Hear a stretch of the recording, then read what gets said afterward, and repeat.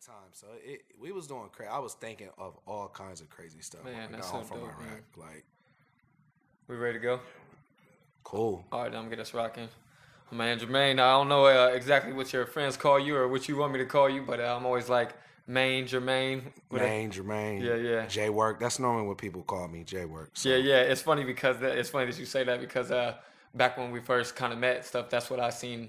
Like as far as that's what your Instagram name is. And then when I would talk to somebody about you, whether it be like John Tay and them or whoever, that's like they would say, "Oh, like who are you talking about?" Whatever, something, and then I would kind of hesitate to say it because I'm like, I don't want to just call somebody their Instagram name, the IG tag, but King J Work. But anyways, man, let's get into it. And also before we go on to how was Christmas for you, man? It was amazing. Family time, just downtime. The most valuable asset is time. So just spending time with family is always very important. That's big to my wife and her culture and their family. So I'm grateful for that. Yeah, man. I been lucky enough to be kind of close with people from like a couple different cultures. Like I mean, something like you're getting at, like my guy Luis here, and then my friend Miguel and a couple other people. And it's like it's weird how in it seems like almost every culture outside of Americans is that it's like they're real family oriented, and we're like the opposite, man. Like we can't stand our family a lot of times, or we just go at it, or like we just don't. The main thing is and the main thing is we don't appreciate it. You know what I mean? Enough to even like to be better to each other. Until someone passes or something bad happens. I'm learning my lesson with that. Like my family's all broken up. Everybody's everywhere. But you know, with my wife, it's like okay, Thanksgiving we're having family over if you want to or not. Christmas we're having family over. I'm like a loner to a sense of like stuff that happened with the military. It makes me that way. But it also is the driving force behind everything else that I do, the reason I am the way I am.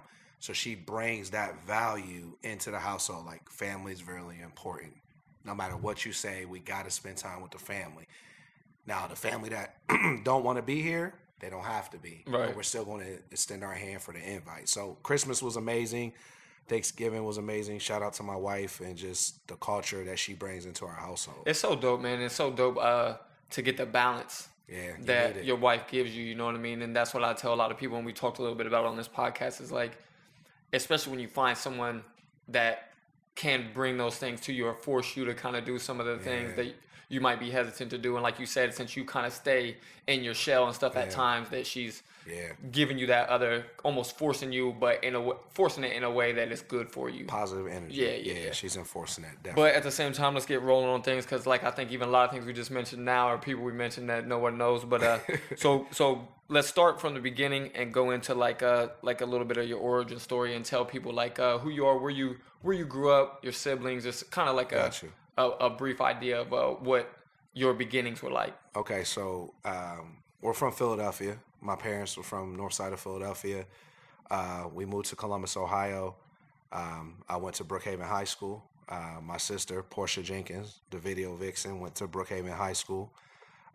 Basically, we grew up middle-class family, and our parents always pushed us to go for whatever we wanted in life. I mean, we had everything in a small knit group, which is my family, my dad, my mom, my sister, and me, and a dog.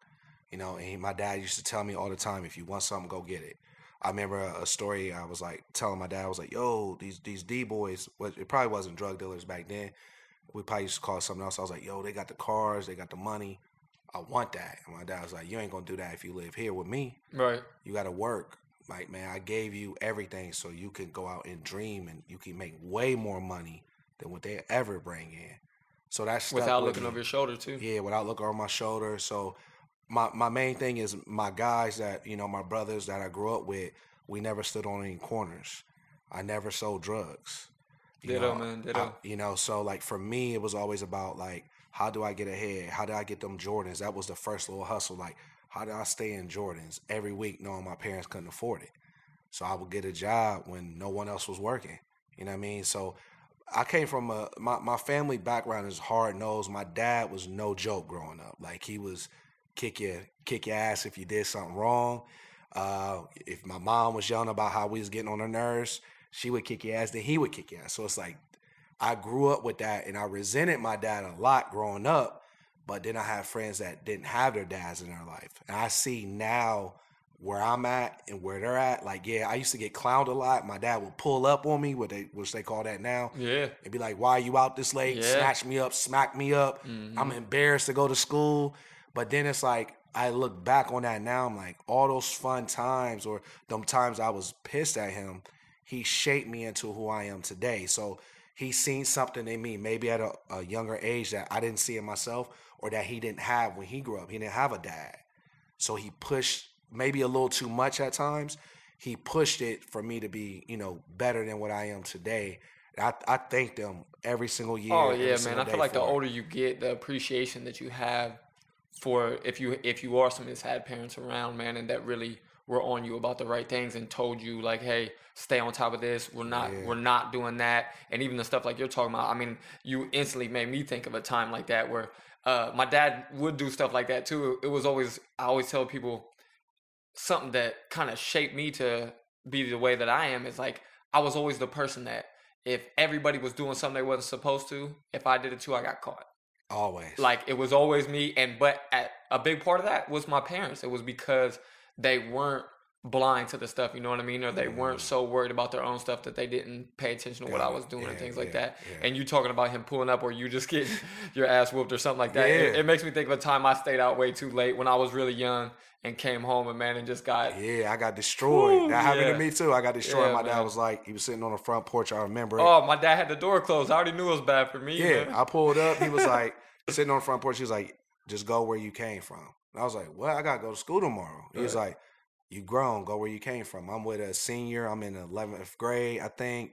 She a cheerleader, head cheerleader. I'm like, all right, so just go where I came. I go with my cousin, sleeping in his basement, no pillows, no sheets on the mattress. I'm just down there, go to school the next day. Same clothes I wore out to the party. I'm like, what is this? I can't do this. Mm-hmm. So, we battled a lot, but it shaped me for who I am today. And I'm very thankful for my parents. Yeah, it was what we needed, man. It was what we needed.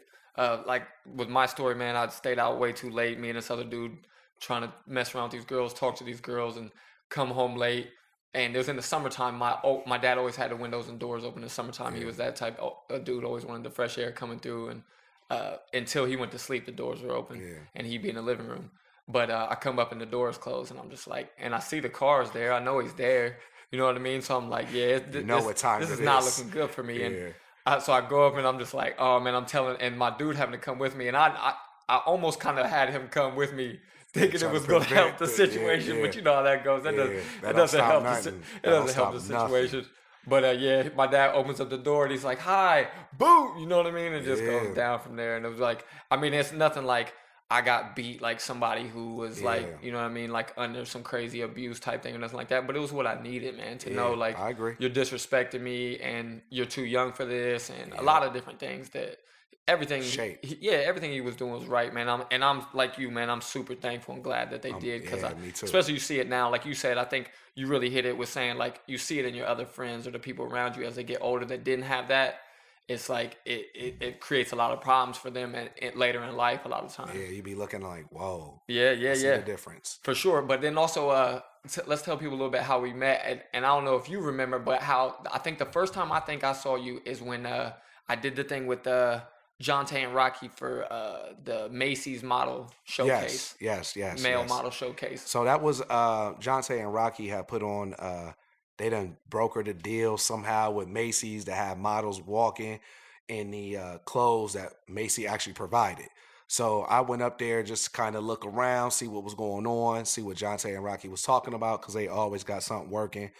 And basically walked in and seen a couple people that I either knew, worked with in the past. I seen you. I'm like, dang, man, like Macy's, and I couldn't figure it out. I'm like, Macy's is actually letting y'all rock the clothes and walk around the store and model. It blew me away that just breaking down those walls and seeing that lets you know that if you know the right people, talk to the right people, that you can actually go after anything you want. It's not about not about a degree. It's just about having that confidence to say, I'm going for this.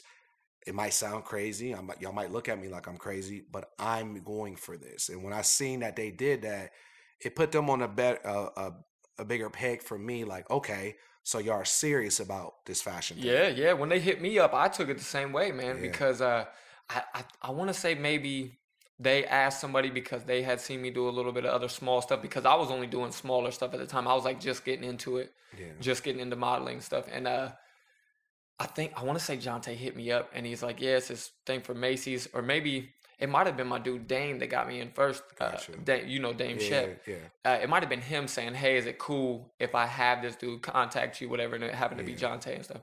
And then when they said it was like for Macy's and stuff, I'm like, yeah, that's super legit. Yeah, like do it let's right now. Yeah, let's do it. Let's make it happen. Yeah. And then when I got there, I wasn't sure, because I knew there was a couple other people there besides them that was kind of with them, like you and then the dude Brandon and a couple other people. And I didn't know who all was doing like the Fresh Soul thing with them, or who was involved. I didn't know if you had any part of that, or you were just there with them. Nah, like, I was kind of actually I was just actually there just supporting, because at the time I had my own brand, J-Work Limited, and J-Work was doing really, really well through, I think I was probably in my 4th season, going into my 5th season. And just to explain that really quick, that's how the MTV deal came. So basically, I was on MTV because of my experience with the military. I got hit with a bomb in Iraq, couldn't see for like 2 months. Long story short, MTV found out about it because Columbus Dispatch did an article. It said, I think the article read, "Blind Veteran Turns to Design." So when I came home, I started, well, not even when I came home, like just a little bit, I started seeing differently after the bomb blast. Like I started seeing designs, colors, things a little bit differently. Things are more appealing to the eye, like colors and visions, all types of crazy stuff was happening. Was it that just after like you healed, or after a surgery or something? Or after what? Just right after it happened. It's like almost like my dad always said, like in the Bible, it said, for once I was blind, now I can see. He said I truly could see now what I needed to be doing. Oh, okay. So it was like, dang, like I got this. I remember it was a Asian warrior. His name is Guan Gong, and I drew him. I didn't know who that was, but I drew something, and then my wife at the time, she was just my friend, and she said, that looks like this. And then we ran with it, and we sold like 75 shirts off rip. That was my first taste of business, just taking a creative design that I created, getting it printed. And then she went out to the Asian community. My brothers went out to their communities, and we sold out of every shirt. And I was like, dang, we have something here. 3-4 years later, here come MTV saying, we want to do a show on MTV of you and your business, J-Work Limited. We understand you're a veteran. We understand you got a Purple Heart. Let's roll with it. And I was like, y'all, where y'all gonna stay at? We're coming to your house. And then from there, it was just, it took off. And I met Jonte and them kind of during that time frame. I knew what they were kind of doing. I seen them out in Vegas a couple times for like a magic show, because they go every year. So I actually was a vendor at the famous magic show in Vegas, paid like $5,500 for our first booth. I'm talking about raised the money, raised the capital, and paid the money for our booth. Went out there, had a phenomenal show, gave out a whole bunch of product to like all these different people from all over the world. Basically, international is what I wanted J-Work to always be, because J-Work means justified wealth for real kings. Gotcha. Thought of that, and everything from there just, it was out of control the way everything grew and blew up. And then I just stopped. And everybody's like, well, why'd you stop J-Work? My grandma passed away from cancer. It threw me for a loop, like just to see her, basically deteriorate over amount of time. And my best season financially was season 5. It's when MTV hit. It's like, if you think about how so much social media is now, it's the way you plan things out. It was all planned out, and then she got sick. Our family's not that close, like we just talked about, family not being close, and then my dad not really going to go see her. I had to step up to the plate to kind of take his place. That had an effect on me. I didn't really want to design anymore. I really didn't want to do anything anymore. So then after she passed, we planned Sneaker Freaks. When Jonte and them come back around, I had a concept. I was like, do people still stand in line for sneakers? I didn't know for sure. Went to a couple lines, a couple different places. I went to Northern Lights. I went to off of High Street to KC Men's that was by campus. Mm-hmm. People was in line. I think it was in line for the Air Jordan 3s. I was like, people still stand in line. It was a whole bunch of white kids. I was like, why don't we have a sneaker show here? Ding, ding, ding, ding, ding. I was like, yo, we should do a sneaker show here. So I'm battling with the idea. How do I do it? Am I just tripping because I lost my grandma? I didn't know what I was going to do with J-Work. So what I did was DJ Bug, he hit me. It's like, that's why I said God works in mysterious ways. He's like, he hit me like, we should do a sneaker show. I was like, I know some guys that Fresh Soul that kind of do their thing with the sneaker thing. I don't know what they do exactly, but they do fashion shows. Let's partner and get something together. We called them up. I think it was all via Twitter too, and I don't really even do Twitter. It happened the way God wanted it to happen, right?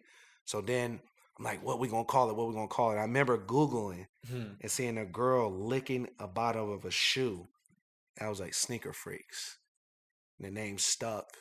We drew up the first logo. My dude Willie drew up like this logo, this background of Columbus with like the words and like sneaker, tennis shoe, string. Oh, okay. And Sneaker Freaks was born right then and there. Lost my grandma. I always tell people I lost my grandma 60 days before we launched Sneaker Freaks. It takes us 6 months to plan it now, but that was how I was supposed to do it. So the stress level was on 1,000. I remember the first show, I cried, tears in the back. Scott Wooten that owns Avalon, all my dudes that own stuff was there like, what are you tripping for? Like, just lost my grandma 60 days ago. And its show was wrapped around the building because every show I go to church. It's always on Sunday. I always help set up. I bang out. They call me choir boy. I go to church, get my prayers on, say, yo, I hope we have a good, successful show. No one gets hurt. No one gets robbed. I pray for that. I'm driving downtown to the Sheraton Presidential Suite. There's parents running with boxes of shoes. I was like, there's no way they're running the Sneaker Freaks. There's no way possible. I get there. The line is down the escalator. The line is wrapped around the building. I remember Rocky and Jonte said we held the line until you got here for church. It was so stacked. And I'm like, tag, it worked. Mm-hmm. In 60 days, it worked. And from there, we never really looked back. I mean, Sneaker Freaks is a brand name. People love it. People beg us on the Instagram, bring it back, bring it back. Why only twice a year? I'm like, it's hard enough right. When we was doing it once a year. You know what I mean? So that's a little bit of, just the grind, the determination to always do something. I don't think I could ever just be a 9-to-5 worker. I don't think that's in my soul. I think my grandma had it with the design. That's kind of why I stopped after she passed away. That was kind of her passion passed through me. And I was making like, grandma, look at me. Even though our family's not tight, look at me, look at what I'm doing. She passed away. I lost that. I didn't need to prove anything anymore. MTV, I was on MTV and BET. So in my family, that's like, you made it. Like you already made it to the next level. After she passed, I was like, I don't really want to do this. I don't want to be J-Work no more.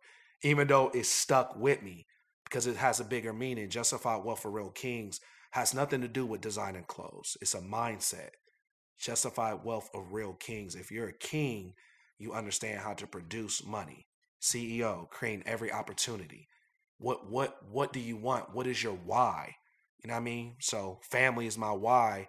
My sons is my why. My daughter's my why. It's like my wife is my why. Like, I want them to be free, forever. Oh, yeah. It makes so much sense, man. And, like, I love how you talked about, like, sitting in the back and crying and stuff, just because when something like that happens, like something so good like that, after something so hard and so bad, it's like it hits you even harder. It just really makes you appreciate it 10 times harder, it seems. And it's like you get overwhelmed with, I'm sure you had not just the emotion of like thinking about your grandma and stuff, but also that emotion of like, man, look at, like you said, like you were always trying to show your grandma and this and that, and then for it to happen like right after and stuff, it was like something insane. To help kind of bring you out of it. You know what I mean? It was insane. Yeah, man. It had to have been. It had to have been. That was a feeling I will never forget how I felt that day, ever. So. Oh yeah. For something, like I said, for something that good to happen after something so bad, is like, it has to be a major impact on you. And like I said, I really think maybe that's what you're saying, maybe not, but like it kind of helped bring you through that time. Yeah, you know what I mean? It did. And not everybody gets that. So I'm sure you were super thankful for that too. Yeah, man. But since you brought it up too, I kind of want to get back into that with what happened over the military and stuff. Like, so how long after school, and let's even slow back a little bit from that. You went to Brookhaven. What year did you graduate? 99. Okay. So you were there a little bit before, but I mean, kind of, how good were they in basketball at that time? Or we were amazing. Like Drew Lav came after us. Yeah. Like Antoine was there. I was there in 9th grade. Twan is my dude. Like Twan was there killing everybody in the city. And everybody. Oh yeah, like West and Brookhaven. Like I went to West, and I was going to the games because my brother was there. I wasn't. I was still in middle school. Yeah. But I was going to the games, and that's. And then after Twan left, the reins came down to the younger generation, which is Boo Towns. One of my best friends, my brother Frank Cardwell, Phil. It's just a lot of people. That's why it's sad that Brookhaven's closed down now. Because they had a dynasty. Even in football, it was amazing during that time. Going to school. High school at Brookhaven was like a fashion show. It was like being in college. It was like you were almost like you were like the man just for going there. And I grew up with all the dudes I'm naming. Always tried to hoop with everybody that I was naming, right? But I was also always addicted to getting money, which, sometimes goes left. Yeah. When you're trying to get money at a young age, you want to keep up with the trends. You want to be fresh, even though your parents can't afford to be fresh. I was doing everything, man, to make sure I stayed fresh and make sure I didn't do nothing to get myself in too much trouble. But Brookhaven basically housed some of the coldest people in the city that are doing some of the best. Like, I look at what everyone's doing now. A lot of people from Brookhaven are doing really, really well. Career-wise, people went to college, got their degrees. I would imagine the level of competition, man. I would imagine that's what built it. Like you said, if it really was like that with you, I mean, football being that nice, basketball being that nice, people being into fashion and trying to stunt on each other and everything. Yeah. I mean, that creates that fire in people because you got to keep. We still have it. Compete. Everybody still has it. Every time you talk to someone, that's such an impactful time of your life, man. Where that's where you start to pick up a lot of who you are as you transition into being an adult. You know what I mean? The kids don't have that these days. Yeah. It's totally different for the kids now. Like, you had to compete.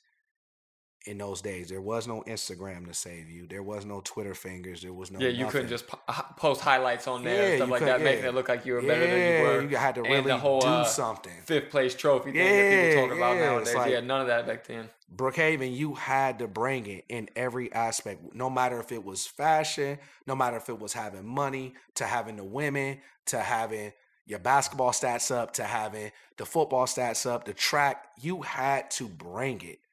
And that's why I learned. That's why I homed a lot of things that I learned in business and everything is just going to Brookhaven. It's like going to college almost. That's what it felt like. That's so dope, man. The thing that I've kind of noticed, and I want to have more conversations with other people about it. It's weird, like me being from the West Side. The West Side, I didn't see as much like a push for entrepreneurship and stuff on this side of town for some reason. It was like the people that did were the cats that were hustling. Yeah. Outside of the people that were selling drugs, it was like.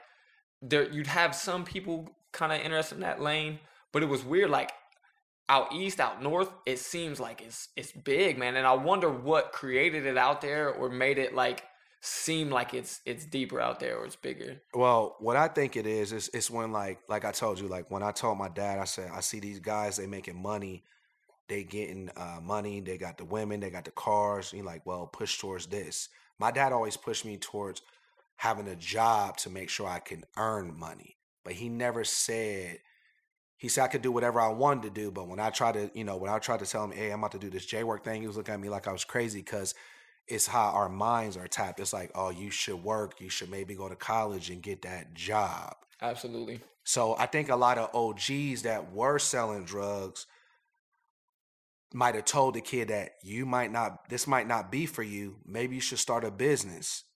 Maybe you should go that route with it. You don't want to do what I want. You don't want to look over your back every day. We had people like that out there that might have been drug dealers, but they would push you towards something else. Like, we had some of them too, honestly, but it's weird to me that definitely seems, and I'd be super interested if anybody had any kind of stats on this stuff about like businesses originating from different areas of town, but it definitely seems a lot different. And like that a lot of people out that way just were more in that mindset at least. But I mean, it's something that who knows what the what the cause.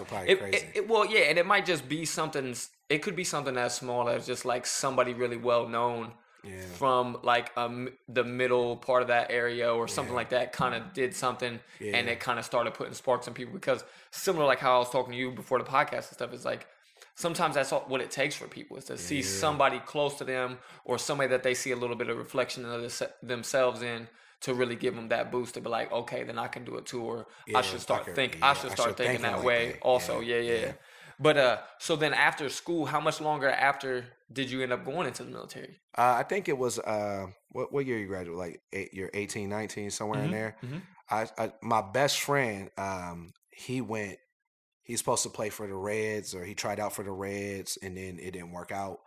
So he was like, you know what? I'm going to go ahead and go to school for free. And I'm like, what are you talking about? He's like, I'm going to join the military. And like my friend, I love him to death. You can probably watch this and be mad at me, but he couldn't even do push-ups at the time, right? So in basketball practice, you got to do push-ups. Tries, you got to do push-ups. They would clown my boy. He's like 6'9". They would clown him because he couldn't do the push-ups. I'm like, you about to go to the military? Like, what are you tripping? That's all they do is push-ups. But he worked himself into it, and when he came back, I'll never forget how he came back. He came back almost a mom and dad's boy to coming back a man.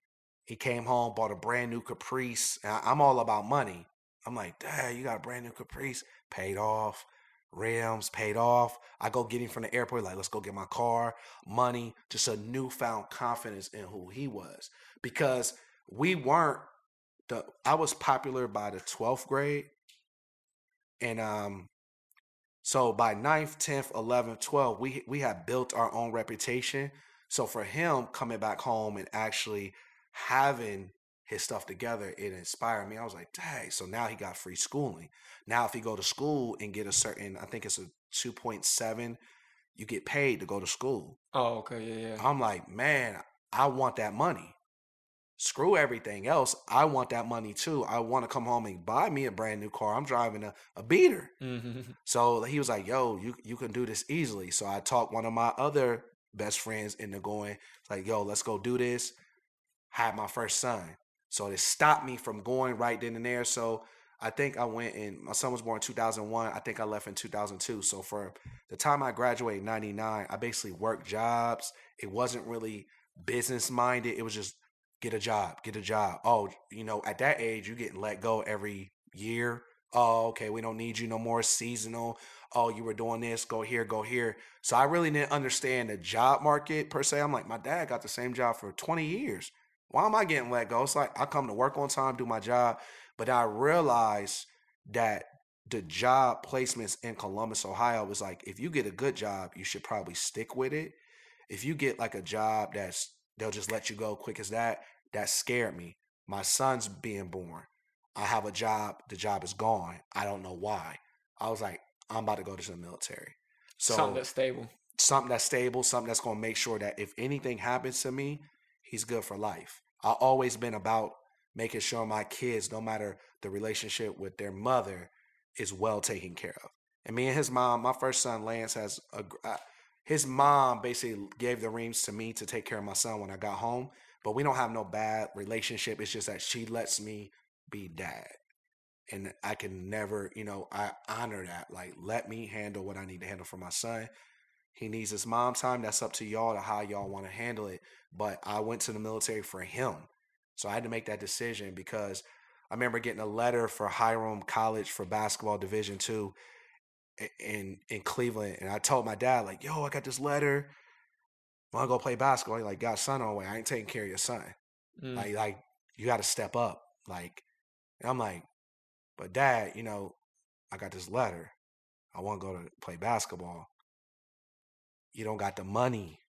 How you going to do that and take care of your son? So put in perspective, like I said, growing up, I was mad at my dad a lot because he kept it real. And that's when you realize that, it's like, Dad, I got a son on the way. I can't pursue my dream.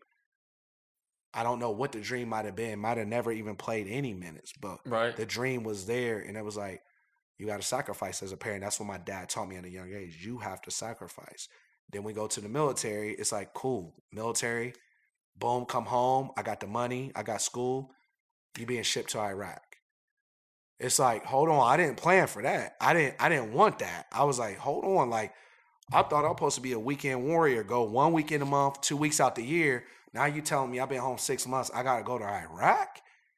So That's then, so you know, I can't even imagine. Yeah, it was insane. But to put perspective on that, we signed up after 9/11. Like me and my friend, we saw what happened on the news. We saw the planes hitting it, and we still signed up because we felt like we had to do something. So I just said no, it was going to be that quick. I thought I was going to be boots on ground for maybe 2 years. It was like, 6-8 months. Let's go. Had to go to training, had to go that. Next thing you know, I'm in Iraq. What was life like over there, man? Like I've known people or had family in the military, but I've talked to people a little bit that's been over there. But I mean, what was day in the life, man? What did it feel like to you? What kind of stuff was it? It was. I mean, to put it in perspective, man, it's a lot that goes into the military. For instance, when you're in the military, a lot of times you're dealing with a lot of people that's been in their rank for years and years on end. There's a lot of racism in the military, which you would not think. You're going over there to fight a war, and it's like you might have to be fighting against the people in your unit because they don't like your skin color. They don't like the way you talk. They don't like the way the women are gravitating towards you. You deal with all that. Then you got to put your helmet on, grab your weapon, and go fight beside a person that you might feel might turn their gun on you. So, like, I went through so many different emotions over there. Like, being over there made me the loner that I kind of am today because you got to be able to, like, I took my son's pictures down. I was like, I have one life to live. And my dad told me on the phone, the first time I shot my gun over there, I remember he told me on the phone, he said, I don't care what happens, you got to make it home to your son. So I took down pictures. I remember doing this. It made me become someone else. I was like, pictures down. I can't even look at you right now. You're home. You're safe. I got to make sure I make it back home to you. So that's the mindset. Like, you had downtime and we would just hoop and watch movies all day long.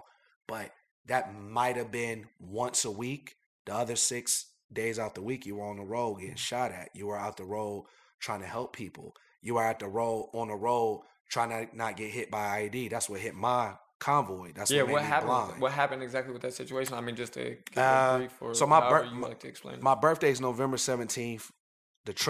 My truck was hit on November 21st.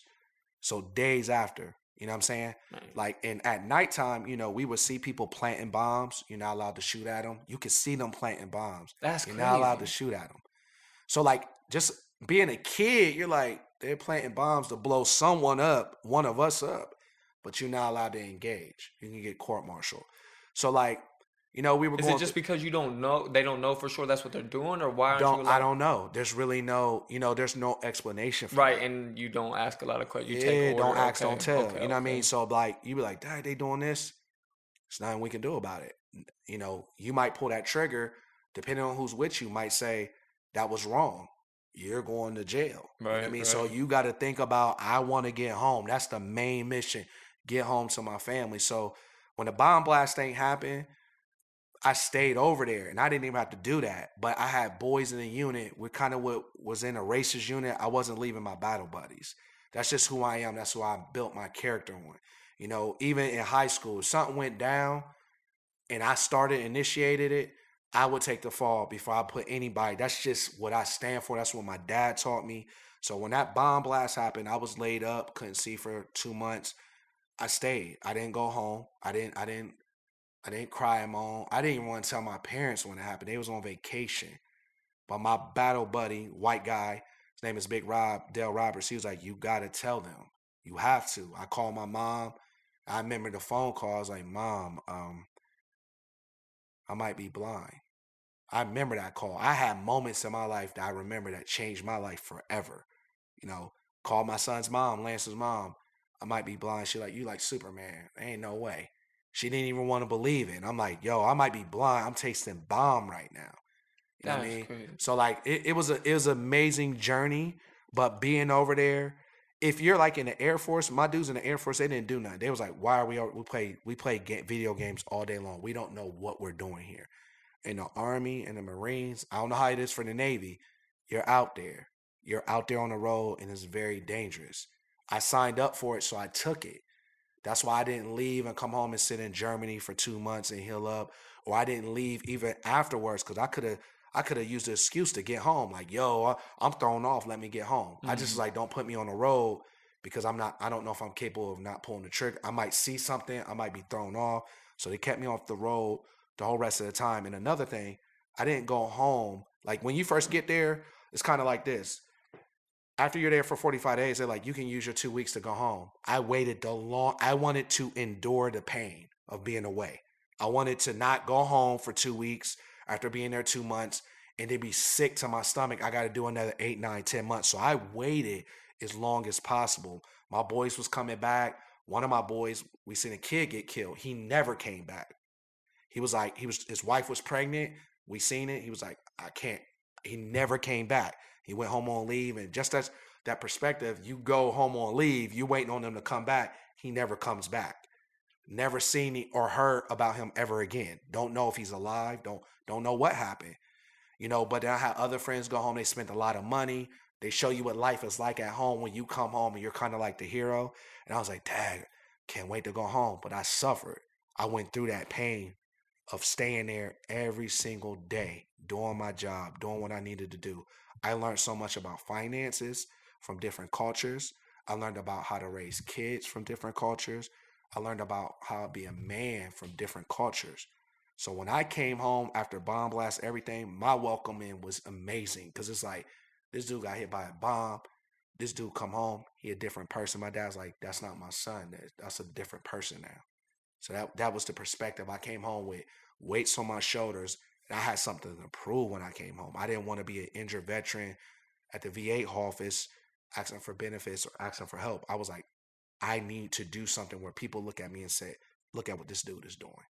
I love hearing that, man, because that's I think that's exactly what people probably do. And like, I think even like I told you when I hit you up to bring you on, I was like, I think people need to hear your story and see your walk. Yeah. Because I was like, the stuff that I've seen from you, and I paid close attention because you're legit like a good source of motivation for me, and I think for a lot of people, man, seriously, because like I see you on there 5 a.m. working out. I see you posting this thing about Sneaker Freaks or this thing about meeting with some people about some other businesses, doing this and that, like the story with the military, spending time with your kids, you know what I mean? All your different things that you go through, and just it seems like you're constantly busy or trying to make the best of your time, but also balancing it, trying to get a nice work-life balance with the family. Yes. And it's like, I mean, I think people hearing this now, they'll be able to be like, similar to what I said to you earlier about like, they can now see somebody that's been through a lot more than they've been through and is making all these different things happen and maybe tell themselves like,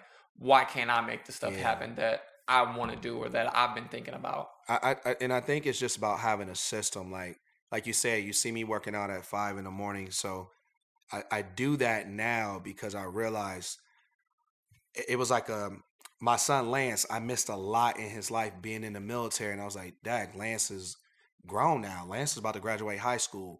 How much did I really miss? And I used to feel like a terrible dad because I went and served the country for him. And I was like, Dad, I missed this. I missed him walking, missed him talking. I missed a lot. And then I made decisions to go certain places like Hurricane Katrina. I didn't have to go there, but I went to make sure that I helped people that needed help. 1, 2, so he can be like, my dad served and went and helped people as well. But I realized I missed so much. So I'm working out 7 at night to like 9. I come home, the baby's asleep. I was like, what they do? And I'm hearing what they did. I'm like, I missed that. Nah, I got to take this back to the beginning. I'm going back to 5 a.m. workouts while they sleep. I'll work out. I'll suffer. You know what I mean? Like I'll suffer during that time. It's not suffering because it's like, it's my passion to work out and it releases so much stress.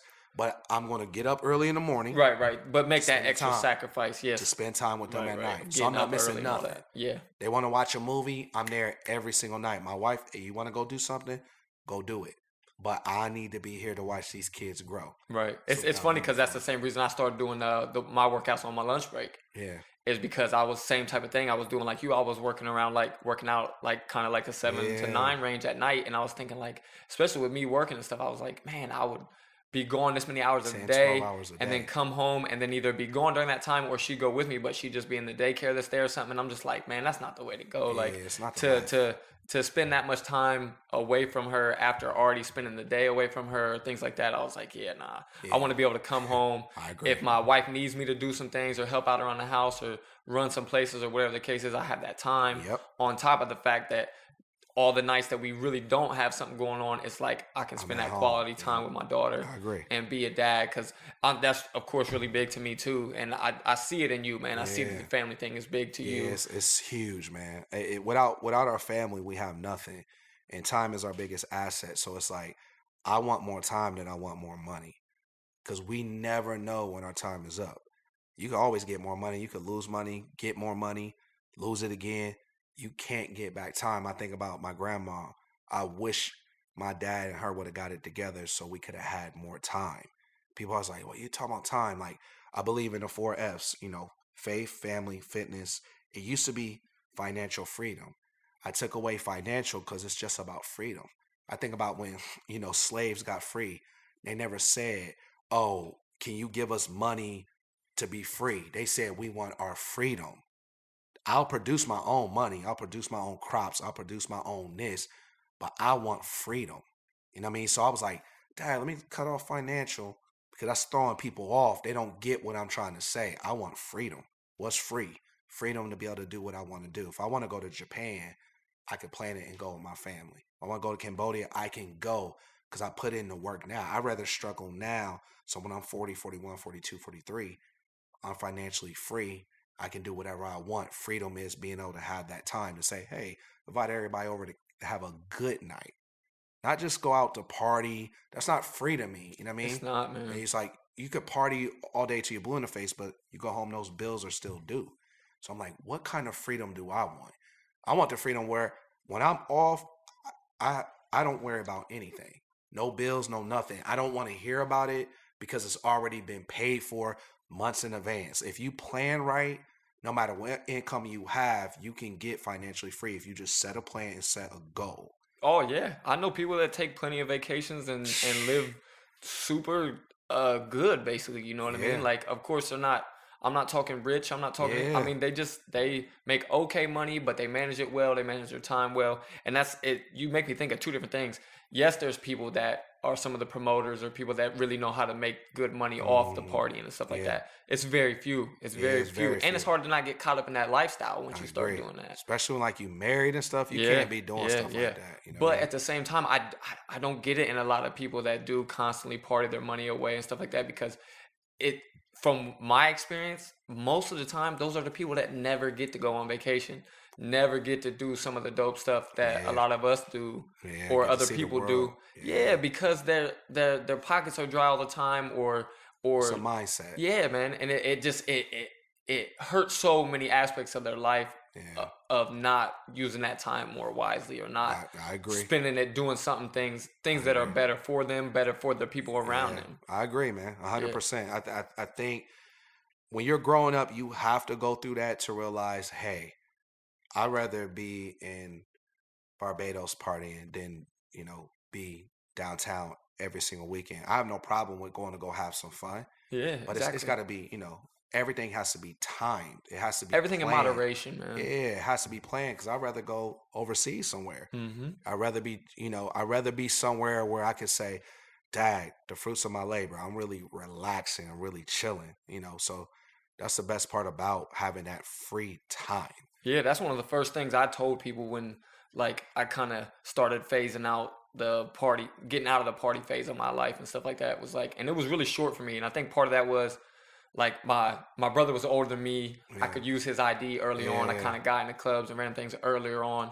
But just, like, it didn't take long for me at all to be like, man, this is the same thing all the time. Yeah, man. Like, when you're partying and going to the bars and stuff like that, you're doing the same thing over and over and over. It's like, weekend. Yeah, like, it got real dry to me because it was just like, what am I gonna go do? Like, if you're single, sometimes it's like, you know what I mean? You go out with that little bit of hope. I'm gonna meet somebody new tonight. It's gonna go this way tonight, whatever.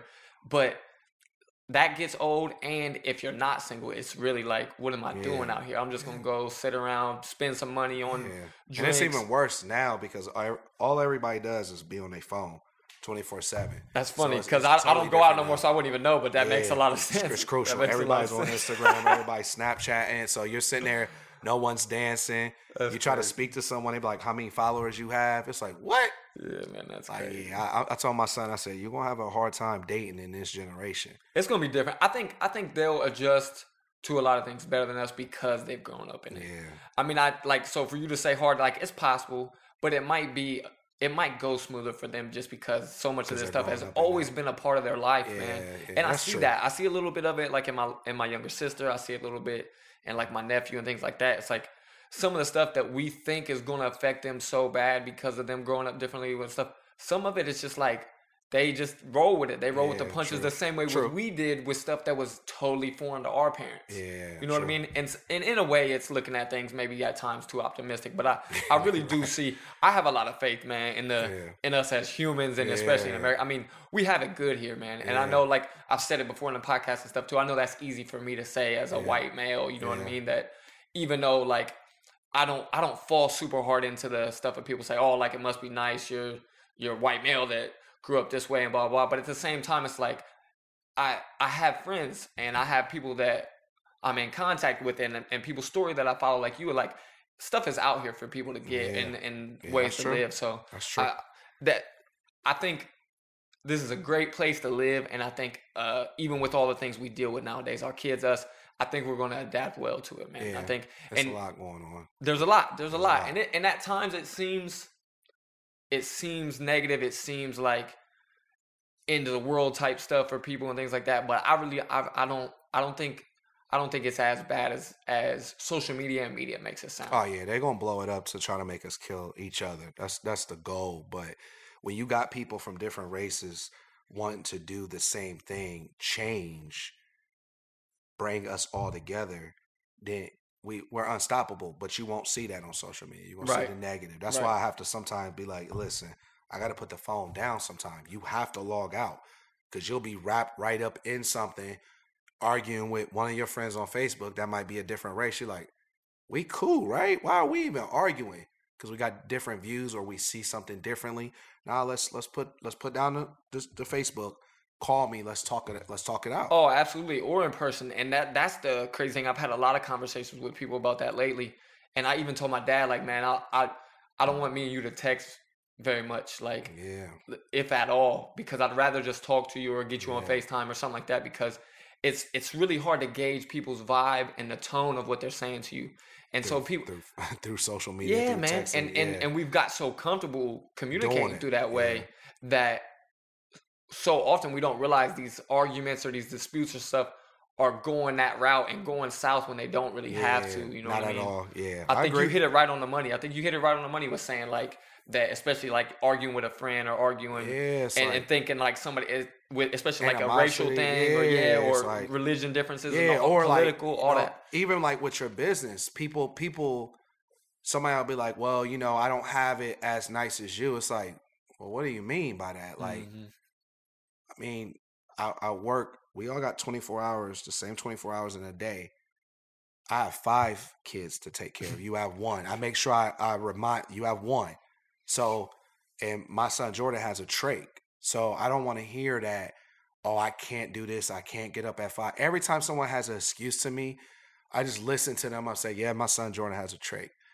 Yeah, I'm battling PTSD. Some nights I can't even sleep. I'm still up at 5. Yeah, I got a daughter in college. Her tuition needs to be paid.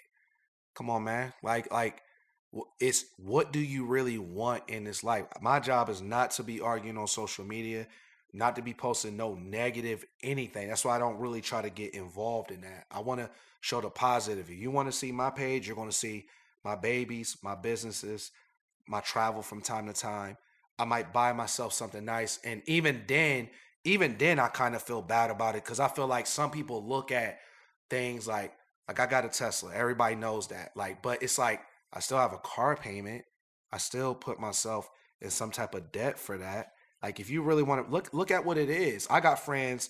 I got close friends that are like 50 Cent buying all these cars, but I post my Tesla, they won't even go like it. My friends, my brothers. It's like, it's a mindset that social media makes people jealous, and it's not, it was never, the person that made Facebook, he made billions. He didn't make it for you to be jealous. He made it to start a business. Why don't we look at some of these things and say, let's start a podcast. Take a step back, yeah. Why don't we start a business from this? It's like, I look at what people do and I'm like, dang, like, I can't even rock with you because you never came to my house and you never came and seen my son. So I'm starting to realize how people's motives really are and what they really feel. So I'm like, you know what? Let me fall back because I'm too passionate. So I'm passionate about not only me making it and my family. I want everybody around me to make it to whatever comfort level they want, so they can. We got to travel together. Let's travel together. I've been off for a year and a half. When I got home from my rack, where I didn't work for no one. That's the most loneliest stuff in the world, because you calling people, you got money, but they got to go to work. And you're like, yo, we about to go do this? Nah, I got to work. Yo, let's go do this. I got to work. So it's like, tag, no matter how successful I am, I want other people with me to be just as successful. That's why I'm always like, we can do this together. Let's rock out and do this together. I tell my brothers all the time, I wish we would have started a business together, because we started J-Work together, but I was so young. I didn't know what I was doing. I made a lot of mistakes. There's a lot of arguing, fussing, and fighting, because you want to be successful. You want your brother to be successful. You want your friends to be successful, but it may not work that way. God may have never planned it for you to do it with your friends. That's why people say in businesses, it's like, you can do it with your friends if you want to. That business may not do that well. There's very few that make it. So it's like, you got to put this down sometime, put the social media down and really put a perspective, pick up a book and say, yo, I'm going for this reason. What are my whys? Not to argue on social media, not for you to take something wrong that I done said, that I might be passionate about something that I have not seen posted. Like for weeks, I got in an argument with someone about posting something that I didn't even know happened. I guess it happened a month ago, but I'm not on social media every day to look at the negative. Mm-hmm. So they're like, oh, that happened. You need to wake up. I'm looking like, you're really passionate about what happened in the news. Yeah, man. It's tough because we're in that, what they keep calling the era of outrage, man. Yeah. Where everybody wants a reason to be mad or fired up or say that you went this way, or you said this thing that was wrong, you slipped a tongue, you did different things that somehow offends someone. It's like everybody just wants to be offended. People got to get off that, because I know in some times people are doing it out of a good place in their heart, where they kind of want to make sure people aren't getting hurt and this and that. But at the same time, man, worry about your own stuff. Yeah. Focus on your own life and stuff like that. And at the same time, none of us are perfect to be attacking somebody else and saying what they're doing. And I know there's definitely, at times, it's easy for someone to see someone that's worse than you. Yeah. But at the same time, it's like, we all got our flaws, man. Focus on that. Yeah. Worry about that while you're doing that. Man. But what you said about J-Work and stuff. So give me a brief idea, because I think it's things like this that can help people that are kind of having the same kind of thoughts of starting something up or trying something, whether it be a clothing. What kind of like sparked you, or where did you start? Like, getting that rolling? What was your first thought? Like, was it when you did the shirts like you were talking about, of throwing the character on there, and it just rolled? Or? Yeah, basically I came home from Iraq, and like I said, I was off for a year. So I didn't go back to work because I planned it out. I said, okay, I'm saving all my money from Iraq. So we're getting 5-6 bands in Iraq. You was over there 18 months. You do the math, you come home, it's like, if you didn't spend money, and I'm cheap. I'm a cheap for real. Too. So, what I mean? I came home and I was like, dang, I could really just kind of chill. Me and my cousin's townhouse, like, it was like $800 a month. We split it $400. I'm like, that's nothing. Mm-hmm. So I was like, what is everybody else doing? I started getting around all my brothers and friends. I was like, everyone's doing exactly the same thing they were doing when I left. And that made me realize I do not want to be in the same boat. You don't come from doing something that great, being hit by a bomb, being at war. You don't come home and just be the same person. So I was like, I got fidgety. I was like, yo, I want to do design. Okay, let's do clothing line. I was real big on Pharrell, real big on Dipset. I listened to them every day while I was in Iraq. big Cameron fan. I was like, I'm gonna start a clothing line. I remember staying up all night, and that's when I came out with Justified Wealth for Real Kings. J-Work for the jumper. That's where J-Work came from because I had a little jumper. Makes sense. But then Justified Wealth for Real Kings was like that put everything in perspective. I was like, I'm gonna do T-shirts. That's the easiest way to make money, and it worked. It worked. Like any idea I had. Now, for the first 2 or 3 seasons, what I mean by it worked, it didn't mean that the clothes was flying off the rack. What it meant was it worked for me. If you know about PTSD, you know about being in Iraq, there's 4 or 5 soldiers that kill themselves every single day, right? Okay, and most of the time is they don't have a support system or they don't have a place to put that energy. So I put my energy into my brand. So it was like, well, how do you make the brand bigger? Okay, you invest your money. You buy the print machine. My good friend Dan, he worked at the City Center, he owned the airbrush shop at City Center Mall. Dan Butler, Dangerous Arts. So we used to go in his shop after City Center closed. Was that to do with the long hair? Yep. Oh, It's one of my best friends, right? So he would let us go in there, and he's been an entrepreneur. So like that goes back to who did it first. Dan was in high school, and he started to airbrush at the flea market at Northern Lights. He's always been an entrepreneur. So for him making $100,000 when we're in high school, it's like Dan didn't clock in for nobody. The flea market was only booming Friday, Saturday, and Sunday. And he was making his money doing his art, doing his passion, doing his love. So he put that, I think he's the one that kind of brought it to the forefront for us. Like, Dad, you can own your own business. You could do your own thing. You're doing art. People buying it. What? You airbrushing Jordans? What? He instilled that, so he will open up his shop to us and let us stay in there for hours after he's been in there all day to print shirts. It would charge us the material only. So, I'm charging, I came out the gates charging $55 a shirt or something crazy on some mad oversized shirt that was a style back then. And it was working. We were selling shirts, and then Dan was like, you got to create a business. It's cool to sell shirts, but create a business with this. What you mean, Dan? Website. What's the story? Everybody needs to know your story. What's this? What's that? And he gave so much detail. It was like, I needed to know how to start a business. So for the first 2 or 3 years, it was mostly struggling to learn what a business is, because anyone can sell a t-shirt. Anyone can make a product, change this bottle, paint it, and sell it. But what's the business to sell multiple of those t-shirts or this bottle or whatever, this book, for instance? It's like, that's the formula you need. It's like with rappers, like not anyone can rap, but if you can rap, that's great. But can you make a song? Can you freestyle? There's so much that comes into it, and I had to learn that.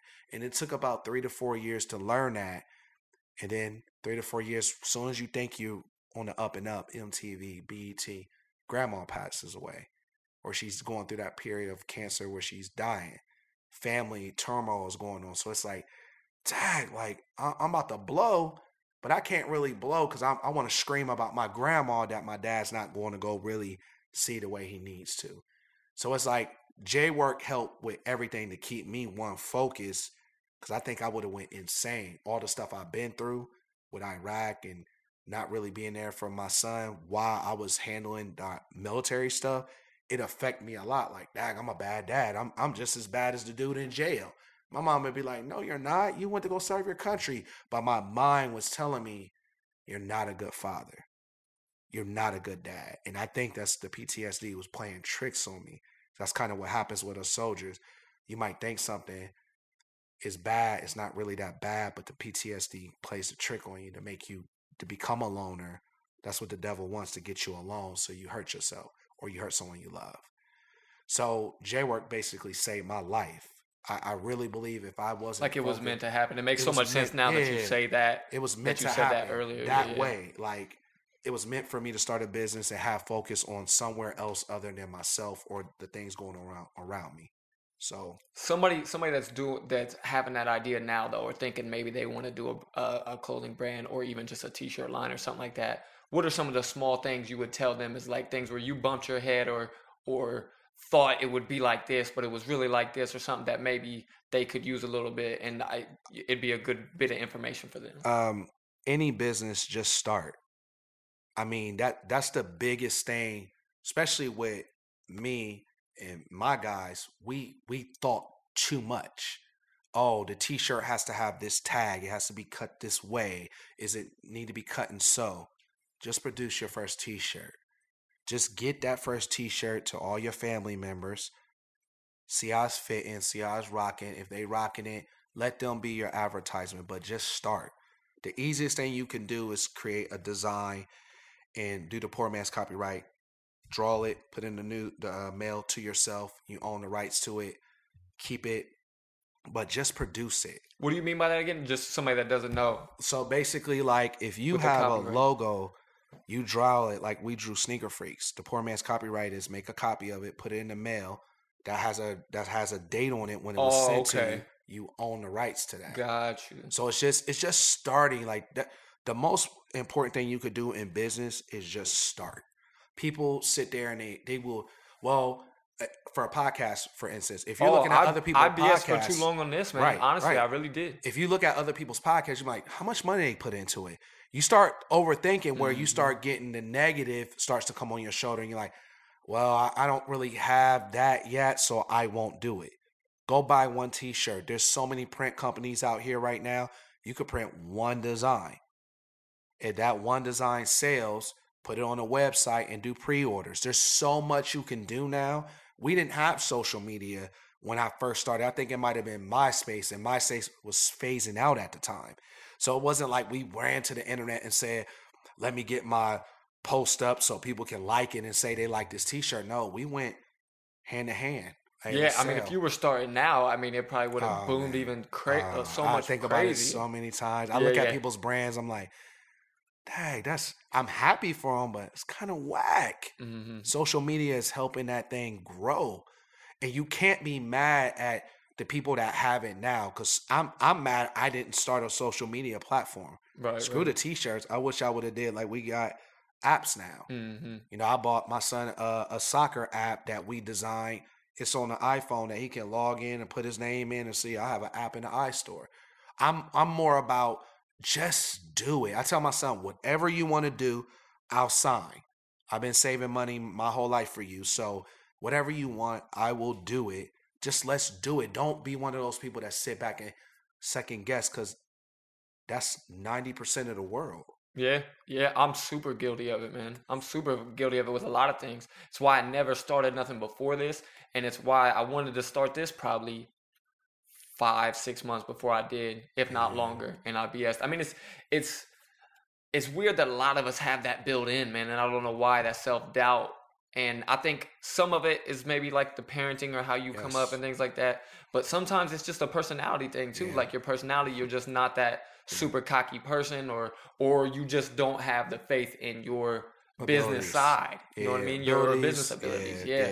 But I think from the outside looking in for me too, like with the t-shirt thing or like the clothing brand, I think you really hit the nail on the head too, even though I haven't done it. But what I see from people, I think it does make so much more sense when people have some kind of story with it. Yeah. Because I see some people, and I've dealt with some people, and I've even done modeling for a lot of different people, and I see stuff where people don't know what your brand is about. Yeah, or what's your vision. Or even past that, just like what it means or what the name means or what is your reason for starting it, or what, like, I like the things like even something like Tacma or something, some of the other brands where they really like put out a vibe or a thought process, you know what I mean? To where people not only like it because you make dope stuff, but then also they're like, I agree with that, or that's that story. Or that's how I look at the world, or or that's, I agree. And I think from what I've seen lately, I think that's what really makes the difference in a brand doing well, as opposed to, the social media factor is huge. How you advertise, all those other things. And like I said, this isn't something that I've done, but I've got to see a lot of people recently do it or try it. And it really is, if somebody has that combo of putting out a good product plus that story with it, it seems like it's where it really goes. That's why, like you said, like if I would have came out now, I always think if I was like 26 years old and I started J-Work now, it would have been out of here, because we made it to BET, MTV with phone calls. We got on Karma Loop, Kabaz from a phone call and people seeing what we did at the Magic Show. It's like, man, that's when social media just kind of started picking up. We was making posts, not really knowing what to do with it at the time. We didn't know how to go viral. We didn't know how to do any of that. But it was just a fact that we just did it. That's one thing that I do pride my brothers on, who are my friends. You know what I mean? They took the ride with me. They seen something and said, we're going to, hey, you want to go to Vegas? You want to get $5,500 for a booth? Okay. How we going to make the money? I said, I have concepts. We're going to make this money. We're going to throw a party. That's $2,000 right there. We're going to have car washes. That's $1,500 right there. You know, we're going to do whatever we need to do. And then a lot of things happened too. MGK blew up. When he first blew up, he wore one of our shirts, Money Cash Clothes. And that shirt went viral off of him and what he did. And when he won the Ohio Hip Hop Best Rapper, we won the best clothing brand. MGK and us are so close. They gave our award to him because I couldn't come that Friday to get it. He had it for me that Saturday. It's on YouTube. Me and him went to go eat lunch. He a super cool dude, man. I randomly met him. I seen the picture. It was the craziest thing ever, man. His story, dad being in the military, just his story alone of how he, went and lived in Ashley's his manager, lived in her house in Cleveland in the basement. Slim, his best friend. See, I know the whole story. But when he blew, I never tried to ride his coattail. It's not who I am. Yeah, I understand that. You know what I mean? So I was like, Dag, you made it. Dope. He came here for like a really big show. I was sick. My business partners, who my brothers went, they was like, MGK changed, man. He a monster now. And I knew it. When I was bringing him here, he was at parties with me, and people was like, who's this guy? Who's this white rapper? I'm like, he cold. You don't got to believe me. Yeah. You don't got to believe me. And my dudes, they're in the hip-hop community to this day now. They're like, I remember when you brought MGK here. I had a birthday party. He was supposed to perform, but the microphones went out. And he didn't want to perform. I was like, don't do it if it's going to mess up your brand. Mm-hmm. But he's all in all the pictures. Like, I knew he was going to be dope. And to see what he's doing now, to see him in the movies now, we always be like, Dag, that's our brother. Oh, he's really doing it now. Yeah. The movies and stuff, that's where you really take to a whole nother level. Those checks that come. Yeah. But yeah, it's funny, the story with me seeing it, meeting him and stuff was so crazy because I was just in St. Martin. I just went there for vacation, like I was telling you, flying for free with my job or flying for really cheap out of the country and stuff. Yeah. I just took a trip to burn some vacation time at the end of the year around, like just before Christmas and around my birthday. And the one night I'm just like, man, I really don't know what to do here. I went by myself. And I was just like, I really don't know what to do or where to go tonight, this and that. So I just go driving around, catch this little beach party for a little while. It was kind of jumping. It was cool. Hung out there for a while. Met some people there, and they're like, you want to come with us to the next spot? This time I'm like, yeah, I don't have no idea what to do here. Yeah. So I go with them to another little spot, and then they're like, okay, like right next door is this is a club, and there's a little strip club right beside it. But first we go into the bigger club. We go into the big club. It's dead in there. It's dead. Yeah. I'm in there for like maybe 15, 20 minutes, kind of like, man, I'm about to bounce or something like that. And all of a sudden I hear the DJ, and the DJ was had a little accent, so I couldn't understand a ton of what he was saying, this and that. But I hear him say something like, oh, got stars in the building tonight, this and that, blah, blah. And I'm just like, it's dead in here. What is this dude talking about? Yeah. But the funny thing was, he had been playing a bunch of Drake songs. And then I hear him say, we got Drake in the building. I'm like, this dude's out of his mind. Like, he's talking crazy or whatever. Yeah. Sure enough, I look over, and Drake is walking up into their little VIP. And at this time, like I said, the club is dead. Yeah. So it really threw me off. So he walks up into there, and sure enough, like, I walked closer to make sure I was really seeing what I was seeing. And it was, man. And he got on the mic for a minute, whatever, this and that. I'm like, that's just a crazy coincidence that it's just he happened to be here. Well, then, after being there for a while and they shut down, then the people asked me, like, you want to go next door with us to the strip club? I'm like, sure, let's go over and check it out for a while. We walk in there. I don't think I was in there 2-3 minutes, and I see MGK in there. And I said something to one of them, like, y'all know who that is over there? And they was like, no, this and that. I'm like, oh, it's MGK, this and that. And they're still just looking at me like blank. Because also back then, like you said, a lot of people didn't know who he was. Yeah. And he wasn't really that hot yet. Yeah. Man, I went over and talked to him. Coolest dude on the planet. He's off the chain. Yeah, man. Super down to earth. Talked to me like he had always known. Yeah. Didn't treat me no kind of way. This and that, whatever. It was like, I asked him, I was like, man, you want to grab a drink or this and that? Because we started talking for a minute because I was telling him, like, I'm from Ohio too, this and that, whatever. cool as the fan, man. And it was a dope experience, but it was also crazy for me that I'm like, out of nowhere, I'm in some place where it's just like dead. I don't know what to do with my time. And I just happen to stumble in a place that Drake's in there. I go to the next place, MGK's in there. I'm like, it was a wild story, of course, like a story to tell and the thing to go through. And it was really cool to see how he was, man. And then going forward and seeing him blow up now, I really, even though I don't have a close connection like you do, it still kind of gave me like, I love seeing it in him because I'm like, it's a cool dude. So I love seeing that happen to him on top of the fact he's from Ohio. Yep. Which makes it even better. Man, same. He was just in the movie Bird Box too that everybody's talking about. Oh, was he? Okay, yeah. He's in there too. The first one I seen was the what was the one where they were doing like the dares? Cleveland? No, the one where they were doing like the dares or the where like he was driving on the motorcycle. I think it was him at that part driving with the motorcycle with blindfolded. Oh, it it wasn't him that was driving the motorcycle, but that Nerve. Yeah. Nerve. I was talking about the one that they shot in Cleveland. It's called The Land. Dope movie. The dude that just shot that. I haven't seen it. I have to check it out. Dope. It's on Netflix. And the dude that just shot that, he just shot Creed 2. Okay. So they're building something. Like that dude is from Cleveland. He shot The Land. His next movie's Creed 2. So just imagine the network that progression, man. That's from The Land doing a little 50,000 to boom. Now you're shooting Creed 2. It's like they're building something. Michael B. Jordan, all them are building a network of movies and directors.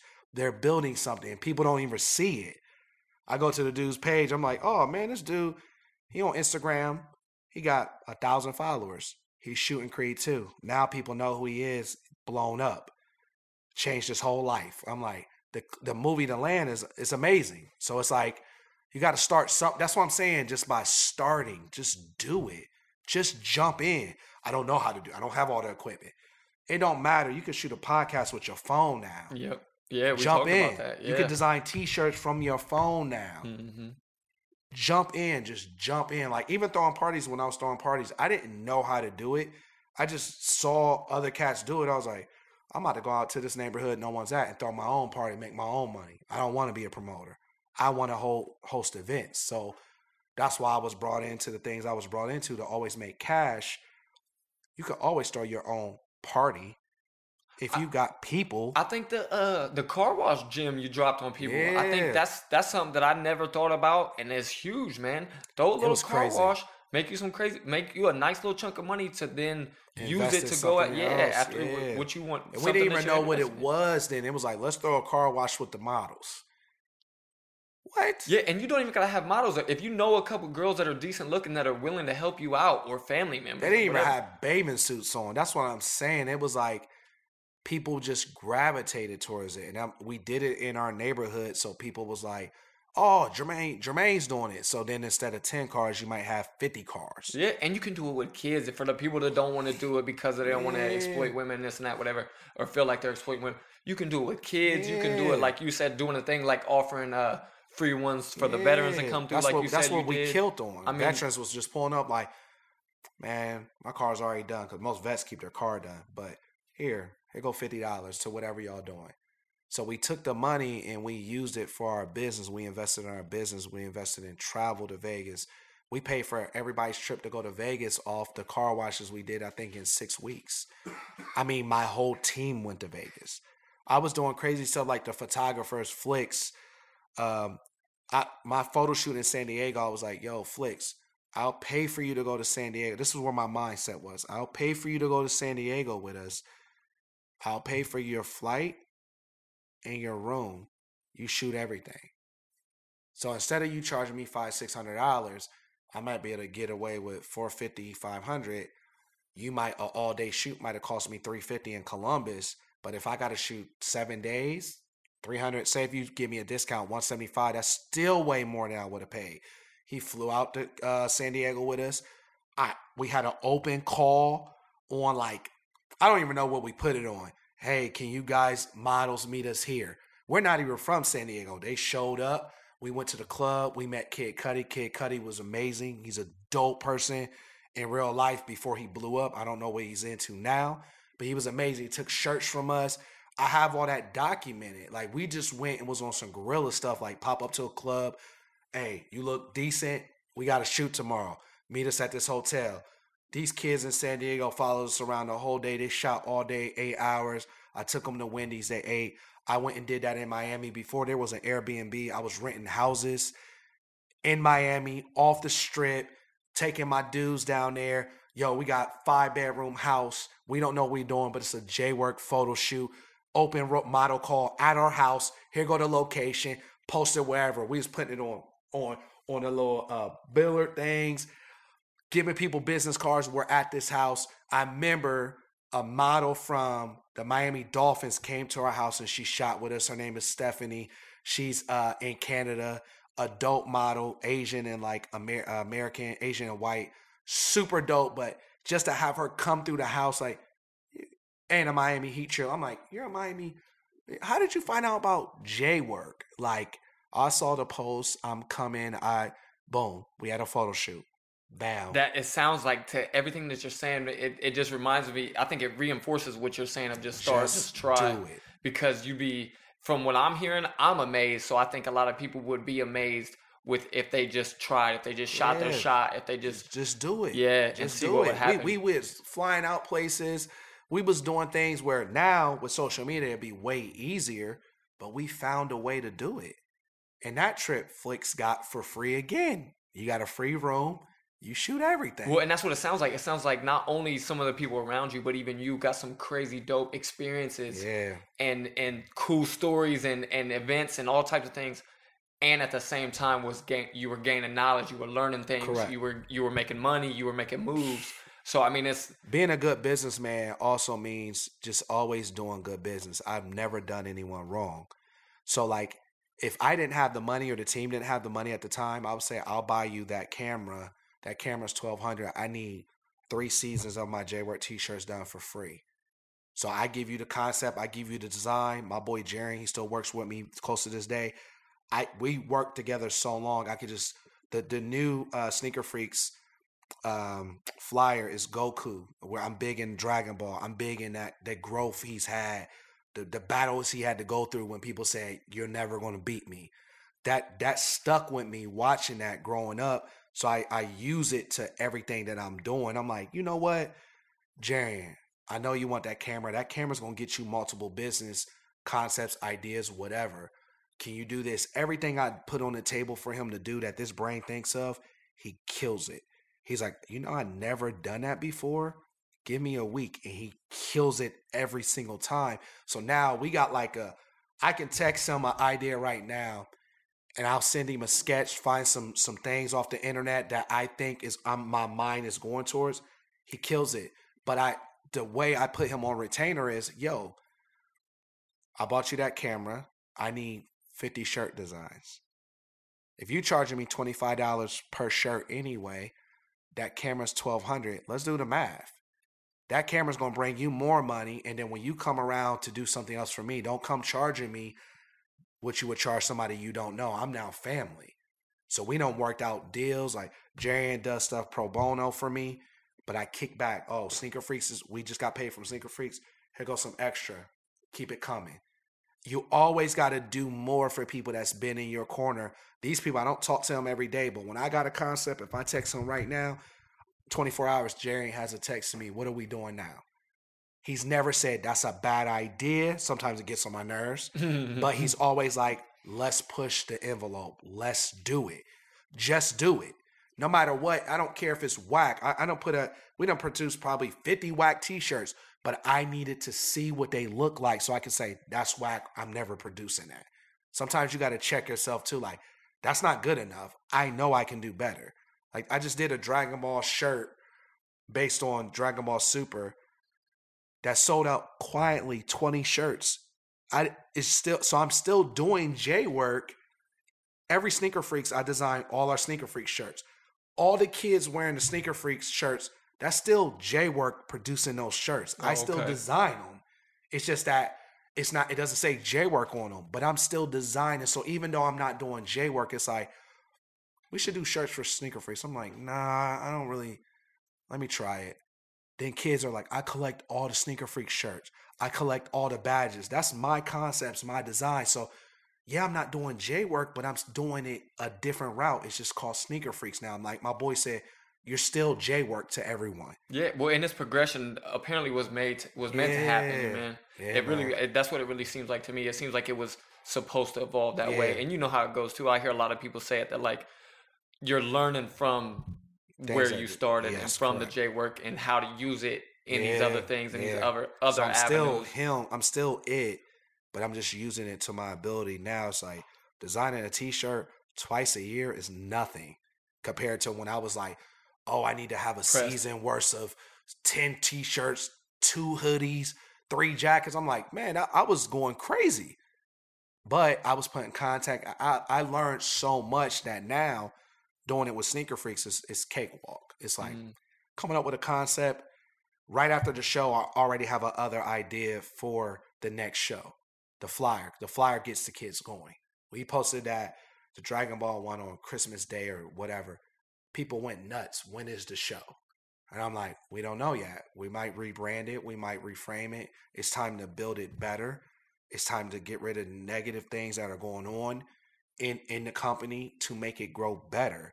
You don't just keep doing the same thing hoping for different results. I want Sneaker Freaks to be the biggest show in Ohio ever. So it's like, how do you do that? Just do it. Just do it, man. Oh, that's why I tell everybody, just do it. I love hearing that, man. I love hearing that because you live it. So 100%. For me, somebody that hasn't done that type of stuff, but at the same time, I can watch you or other people do it and then say that it's like, that's where, to me, it makes so much sense. Or to me, I think it's something that other people should really pay attention to. Yeah. Because you're living it, you're showing it. You're not somebody that's just talking it. Like I always tell people with me doing this, I feel like I'm just talking. So don't listen to what I'm saying on here. Yeah, I agree. And don't pay close attention to the aspects that I'm saying of business or this and that, because I'm just a guy on here that's providing this avenue. Yep. Listen to the people like you and the other people I bring on here that have done it, made it happen, and it's successful. Yeah. And the Sneaker Freaks thing, I've watched it because I remember. I don't know if I came to it was the first one. It was the first one? Because you had the LeBron's championships. Yep. That was the very first one. Yeah, and I came to that one, and it blew my mind. Same thing like you were saying. I see all the people as I'm going to park, like, man, all these people are headed here, and moms carrying boxes of shoes for the kids, and just people bringing huge bags full of stuff, and people got 5-6 pair tied around their necks trying to carry them on their shoulders. Like, yeah, man, it's I didn't know how big that culture had remained. And maybe that's what you were saying by wondering, like, oh, do they still stand in line?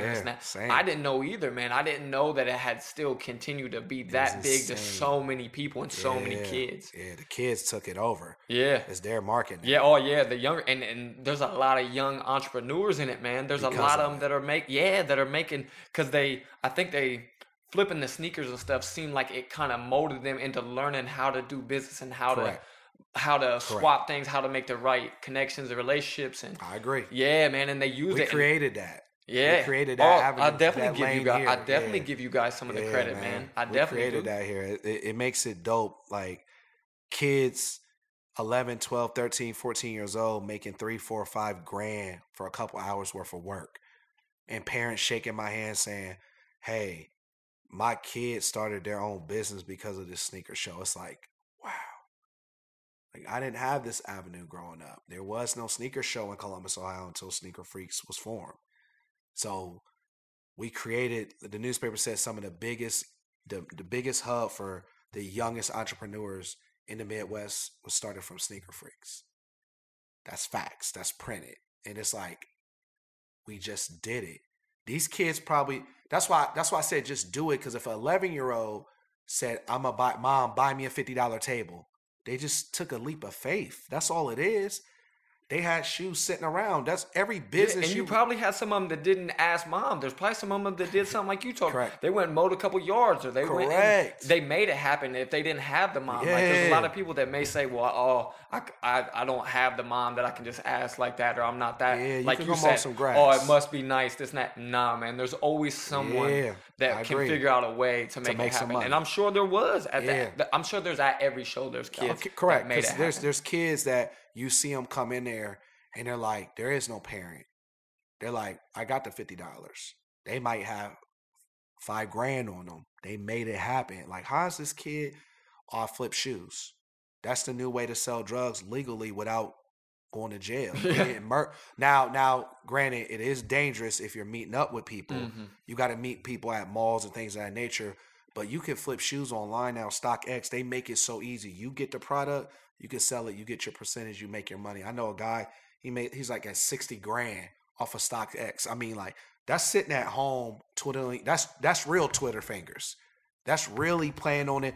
That's what I'm saying. Like, social media is a gift and a curse because you can make buku money off of social media if you just take out the negative and actually use it for what it's meant for. Or you got the bad side of social media where everybody's retweeting, everybody's just talking, just chasing the drama. Correct. Yep. Well, and even with you saying the stuff about like the kids making that kind of money and all that, it's crazy that around that same time, like a little bit before the show and everything, when I went and bought those, I won the raffle to get that championship pack. When I got there, I'm up there like getting ready to go to the counter and show him my ticket and all that, and a dude walks up to me. He's like, "Hey, you come for the championship pack?" And I was just like, and this was just a dude in the store that wasn't a work or nothing. And I'm just like, "Yeah, how'd you know that?" Whatever. He's like, "Size 10, this and that, blah, blah." I'm like, "Yeah." And he's like, "I've been waiting here all day for you." And I'm like, "Huh?" And he's like, because back then I was real blind to the culture and how it went and stuff. Yeah. So he approaches me with that, and I'm just like, "Yeah, why? What's up? This, that, and why you been waiting all day?" And it was me and my nephew in there. And he's like, "I'm a reseller, man." He's like, I flip them, this and that, whatever, blah, blah. He's like, "I'll give you," and I don't remember what it was at the time, but I want to say it was like $3,000. Yeah. That he was telling me right then and there. The pack was $500 because it was 2 shoes with the box and everything, the bags and all that. And he was like, "I'll give you this $3,000 right now. As soon as you buy them, he's like, let me buy them for you. You don't even got to spend your money and ever have it come out of your account, this and that." And he pulls the money out. Dude I think he was 18. I don't even think he was 19 yet because I ended up asking him, and then I got him on social media because he was like, I was like weary of the situation just because it was all brand new to me. I was like, what is he doing? And I'm like, oh, he has to be getting me too. If he's just ready to drop that much, that means he can flip them for this much more. Yeah. So I kind of was weary and I didn't want to do it, this and that. And but he's like, "Look at me on social media, this and that." He's like, "I'm telling you, this is what I do. I'm not trying to get you, this and that, blah, blah." He's like, "I'm paying you. You probably won't get even what I'm giving you out of them, honestly." He's like, I'm being real with you. And I just wasn't trusting him. That's just who I am. I don't trust people like that, especially somebody I don't know. And it's hard to believe in that situation. But so I didn't end up selling them to him, but then I had him on social media and all that. And I ended up seeing him post, and he even talked a little bit about it before we parted ways that day. He was saying that from flipping shoes and this and that, he had bought and paid off 2 different cars, bought one for his dad and paid it off, and then he was getting ready to start at I don't know if it was either Kentucky or Louisville University, and he said his tuition was already fully paid.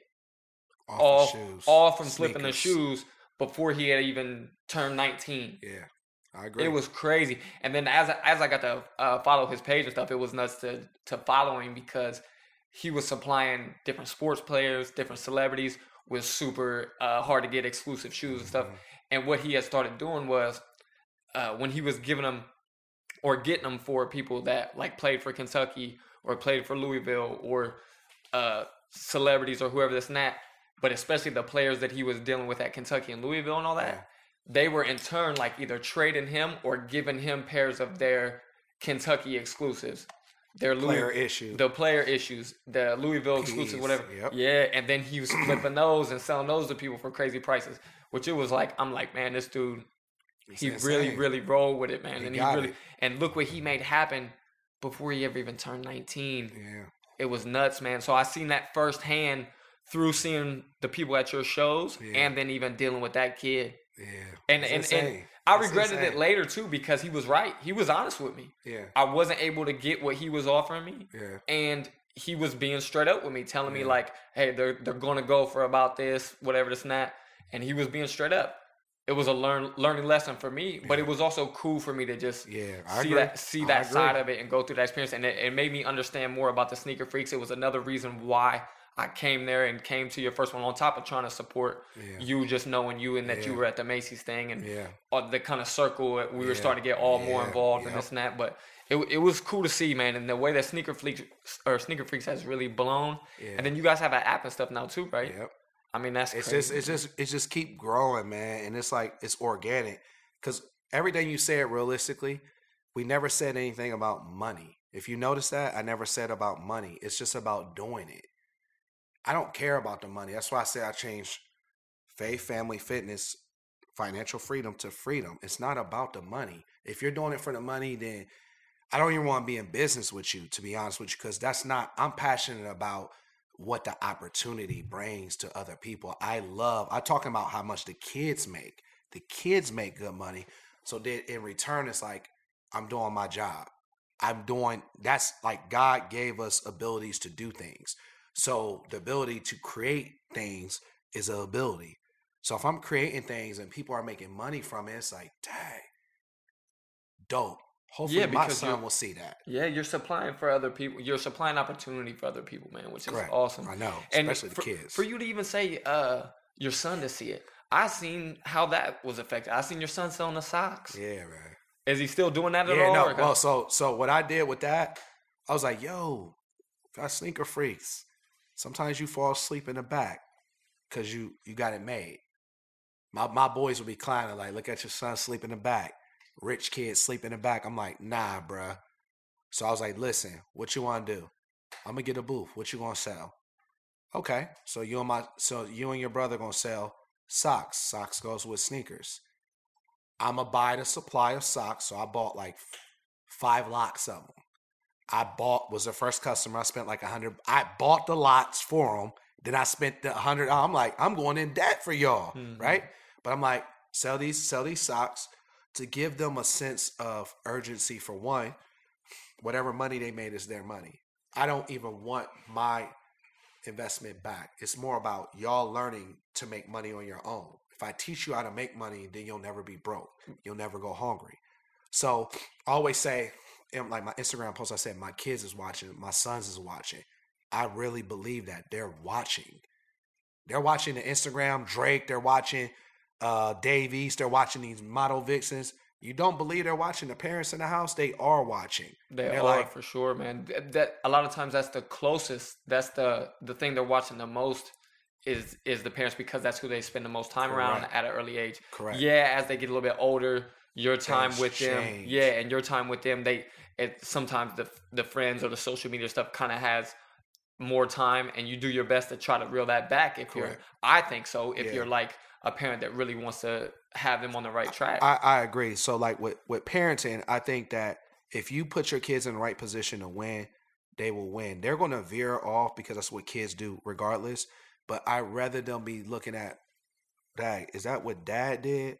Or am I worried about what Drake did for 1 million people in college? Like, that's not real life for you. This is like, we have an opportunity for you to be an entrepreneur if you want to. You want to go to college? Go to college.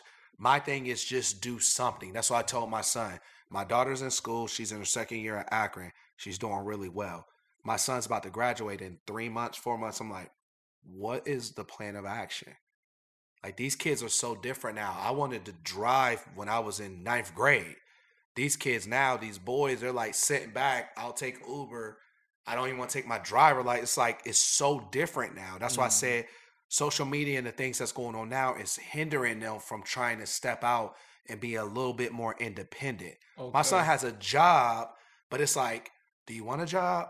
Like, I never had to be asked that I want a job. I wanted Jordans, so I wanted a job to pay for the Jordans. I couldn't sell drugs, so my parents would kill me, so I needed a job.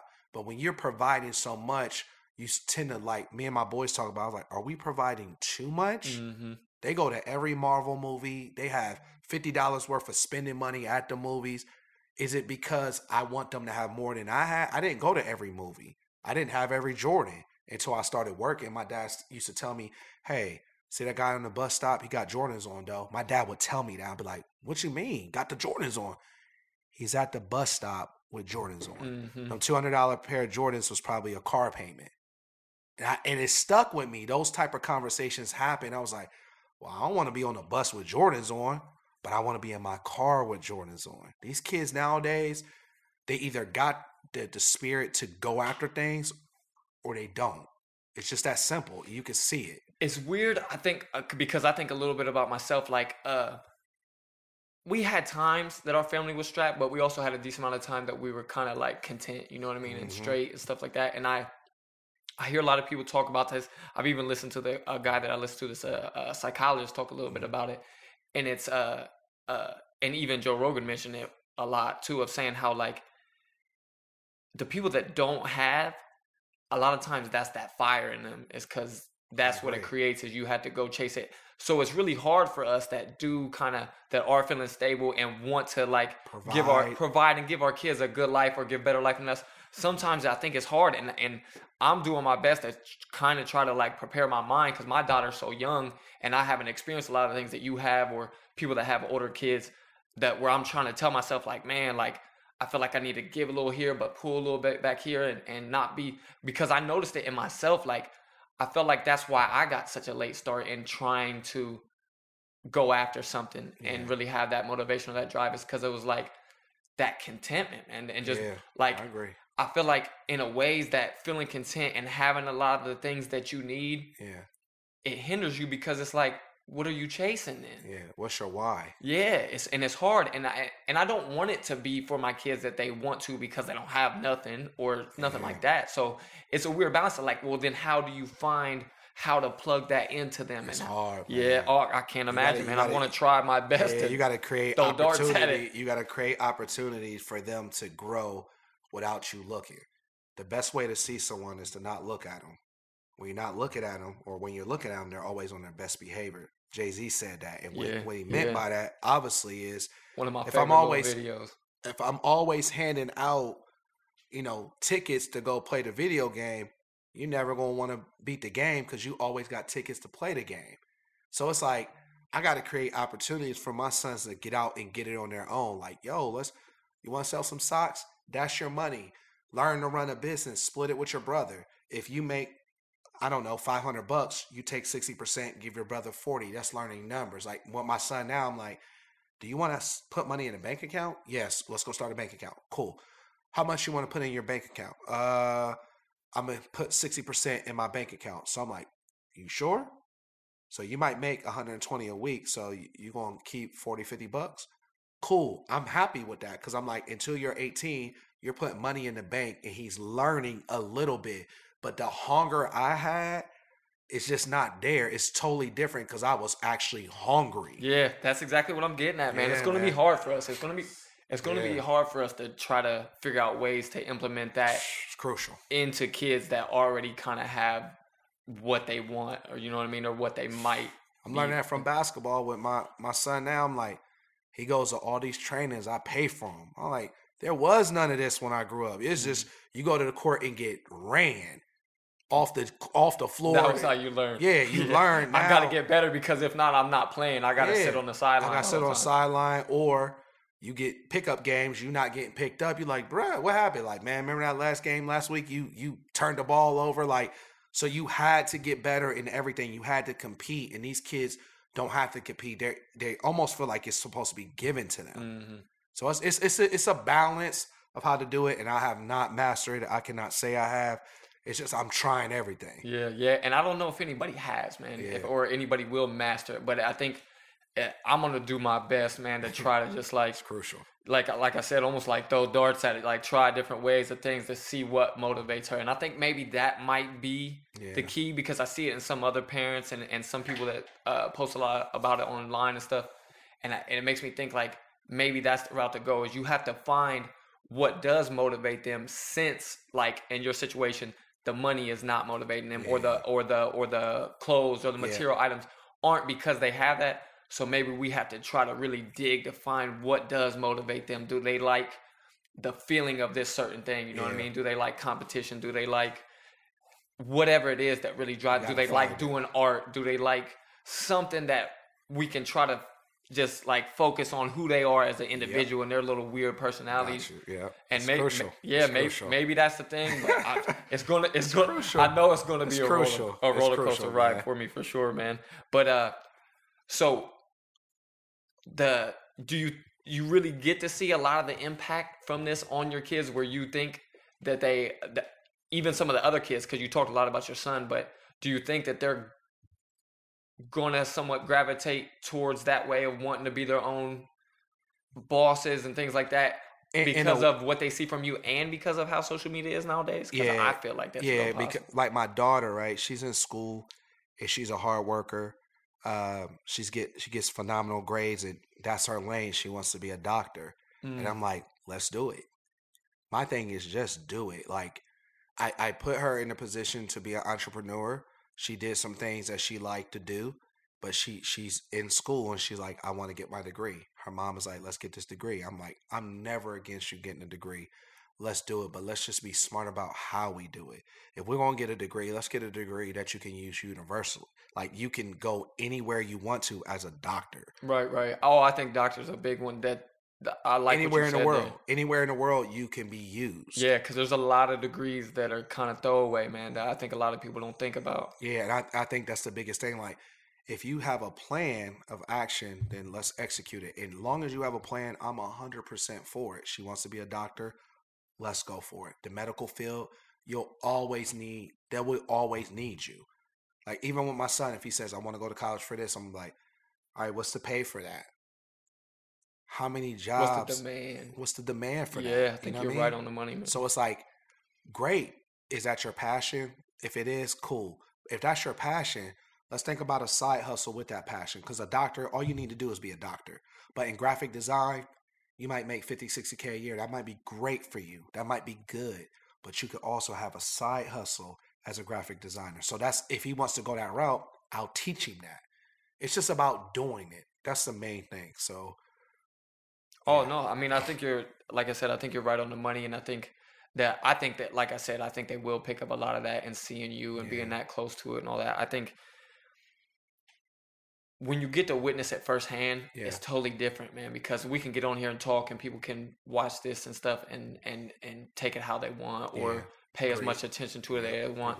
But something for me was seeing it in my wife. I've seen her do her thing with her business and things like that. And that's where it really made me get to witness it firsthand and see even more so than, like we said, of like seeing somebody, I grew up with this person or this and that. When you see it in home, I think that's when it really changes and lets you know like the capabilities and how much more real it could be for you. I agree. But another thing I mentioned already, but I really wanted to get into, so with seeing you get up and do the 5 a.m. workouts and this and that, like I told you, it's a huge motivation for me, and I hope more people like go follow this dude on Instagram and just see the grind and see the consistency, man. Because I think that translates across life. I think it does. Staying consistent with things, staying motivated, dedicated to something is really where you get a lot of results. And I love seeing that into you. What got you into fitness, man? Was it in the military getting started going? Were you in it before that? Or was it something way after the fact that brought you around this way? Well, with fitness, it was like, when I got home from Iraq, we talked about that a lot, but I was depressed, PTSD. I wasn't myself. And I remember going to like the VA hospital, and then one of the nurses was like, hey, you're never going to be the person you was before you went to Iraq. When she told me that, it basically changed. I was like, yo, so I can basically be whoever I need to make this person be now. I was depressed, thrown off. Yeah, and that's why when people say just because you got money means you're going to be happy, it does not. It does not. Money does nothing for you but help you pay bills. You don't get more time on this earth because you got money. It means nothing at the end of the day. So I was like, how do I change my outlook? I wasn't happy with me. I seen me go from like a skinny, not skinny, but like kind of nice looking physique. Slim, nice, to being depressed, thrown off, face getting all fat before my beard and stuff. And I was like, man, I need to change this. Let's go back to the workouts. They was like, working out helps with stress, because in the military, all they do is they try to pump you full of pills. Like, here, take this pill to sleep, take this pill to do this. And I never took any pills. They give them to me. I'd be like, put them in my cabinet. I'm going to do something else. So basketball helped a lot. But ever since we were young, we used to do basketball Friday nights when we were out of high school, just to get the guys together. Because I don't see my brothers like that unless we're hooping. So let's get everybody together to hoop. That running, that condition, when you all tired on Friday night, like, I'm out of shape. I can't keep being out of shape, getting drugged through the mud by my dudes that are terrible just because they're a little bit more fit than me. So then I was like, let's start working out. And then it was slowly 2 days, 3 days. And then I went to Brandon and Olivia, who's athletic fitness. Authentic fitness? Authentic fitness. Yeah. I did see you go through that. So I went to Brandon. I seen him at my gym one time, and I was like, dang, I know this dude. Okay, let me go to Brandon and them. Brandon started training me in a way of enlightenment to not only just train the body, but to train the mind. So he got something out of me that was already there that I needed. I couldn't do it by myself. I needed a spark. So I was like, you know what? Let me go to Brandon and them. They were training at their house at the time. And he was like, yo, Jermaine, I'll train you. It's like $300 a month. I was like, if I refer people, it's a funny story. I'll refer people. How much do I got paid? Well, it depends on how many people refer. So I brought him mad clients. So I really never paid anything. It's crazy that your mind is always working that way, man. Always thinking that way. You got the entrepreneur bug for sure, man. I did that, and we're training, and he helped me, regain who I was. And we trained for like maybe, him and Marcus trained me for maybe 3 months. And I mean 3 months, 2 days a week. So you break that down, maybe 12 to 15 sessions. I was going through a lot, depressed, everything. He's like, man, you need to rest. Hey, take this. Let's rest. Let's read this book. They would send me Bible verses, send me different scriptures. And I started going to church around that time because of other things that happened. I started seeing myself change and started becoming me again. That's when the beard started growing. I was like, Dad, my wife at the time was just my girlfriend. She was helping me get through these things. She's like, go work out. So I was like, Dad, I like working out. I like the struggle and the pain of working out because I could see the results. So then I was like, you know what? After I was done with Brandon, he started training Braxton Miller like right when I got done, right? So then his business blew up, right? So I got all these clients, helped them out. He had a whole client list of people working out. I'm like, Dad. But again, I've never been the person to ride no one's coattail. That's just not who I am. I stand on my own 2 feet. So it's like, Brandon doing real good. I'm going to start training myself military style. So that's the 5 a.m. workouts. That's the burnouts. That's the everything. And then like now people are like, how long you been working out? I always feel like it's only been a couple months, but it's been years. It's been a journey. And it's like, this is a lifestyle change for me. Once I changed my mind, I changed my body. So then it's like, man, I want to work out. I want to look a certain way. I don't care about abs and all that. I just want to be healthy to buy more time with my family.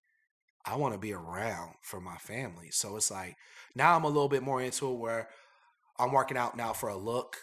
So I want bigger shoulders, bigger arms, superhero look. You know what I mean? So my babies can say, oh, my dad's this or whatever. So it's like, I'm doing it per se for my mental health, but also just to help inspire other people. Like, there's a lot of people that come and work out with me too now. Like, it's all on IG. Yo, where you at? I'm like, yo, I'm at YMCA on Sundays. People come through. I know them strictly from IG. Ladies come through. Oh, I saw you at the gym. Let's hit a workout. Cool. Tell my wife, come through.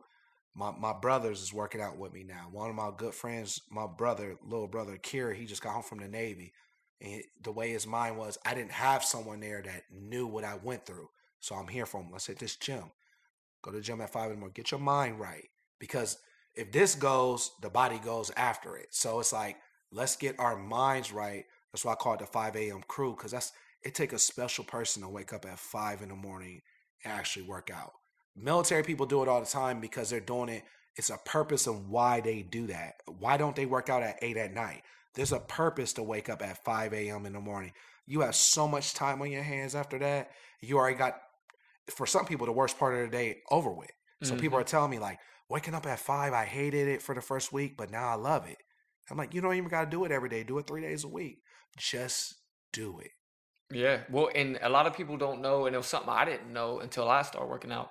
It's surprising that working out actually boosts your energy. So you think you're going to go do it and then be drained and this and that. And don't get me wrong. If you go in there some days and you really kill it or go crazy on legs or things like that, you're going to be a little worn down. But for the most part, working out boosts your energy. It boosts your mood. It boosts a lot of things for you. Yeah, that make you, that really puts you on the right path to feeling better, to thinking about things more positively, clearly. Yep. It's like focus. Yeah. It's crazy to me how one of the big things I noticed too is like when you get on a consistent schedule and working out consistent, your mind, you push off the small stuff a lot easier, man. Correct. It's like stuff that hit you that really would have maybe triggered you a little bit or got at you and made you get in your feelings about stuff.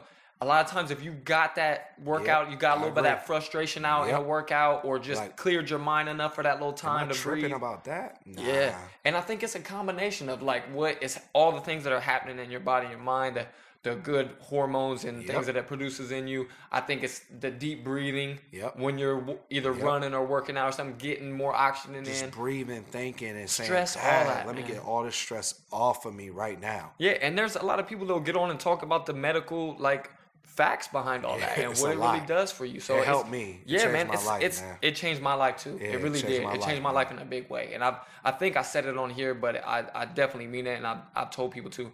As long as I'm capable, I wholeheartedly plan on working out the rest of my life. Swear on everything. And as long as I'm able. Yep. Because of what it does for me. And then to talk about, like you talk about, it's an added bonus. People think that we do it just to look a certain way. Yeah. That's like an added bonus once you really get into it. Yeah, once you really get into it and see what it does for you, like physically, mentally, all that, like, and with your health. Mind, body, and soul. I say it all the time. I think it's a big part of what brought me out of being sick and stuff, man, is that it really, I was just like, you know what? I'm going to try to get started back. I'm going to try.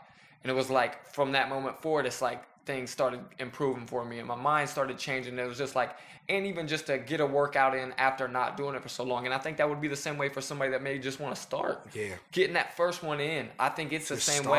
I think it's the same thing, like you said, just start, man. Because it gets you on that path, and it might just open your mind up to a feeling you've never had before. Great. And even like a clarity you've never had before. I agree.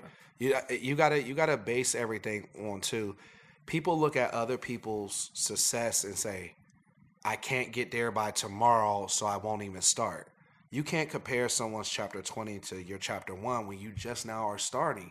Just start. By the time you get up to chapter 20, you're going to understand why you started. Like, man, just start. Run the race. Yeah, it's funny that you say run the race, because it's exactly what I was going to say next. I seen you. Did you do the Spartan race, or you did? Yeah, I did a Warrior Dash, the Spartan race. I did, like, the funny part is... Like those Tough Mudder type things. Like I did the Spartan race, which is considered the hardest one, the day after we buried my aunt. Mm. My boys were supposed to go, my brothers, we gonna go. They didn't go. So my wife was my girlfriend at the time. My sons and my daughter went.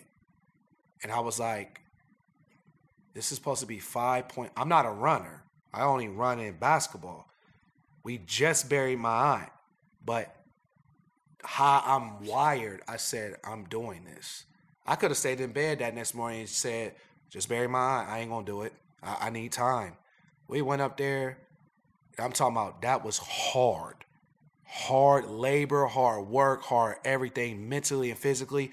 You think it's supposed to be 3.5 miles, and they're like, you get to that marker, they're like, Spartan Warriors don't run 3.5 miles. We run 6 miles. So it's not even, you sign up for 3.5, but it's like, it's 6 miles. So you're physically drained at 3.5 because you only train for 4 miles. And you talked yourself into being. You talk to your mind 4 miles. So you're like, I got 2 more miles of hell.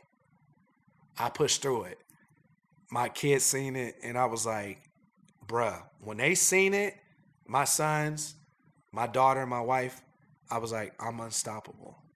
We just buried my aunt. And it was like, the way we buried her was like, not even like family, not even really there like that because of how my family is.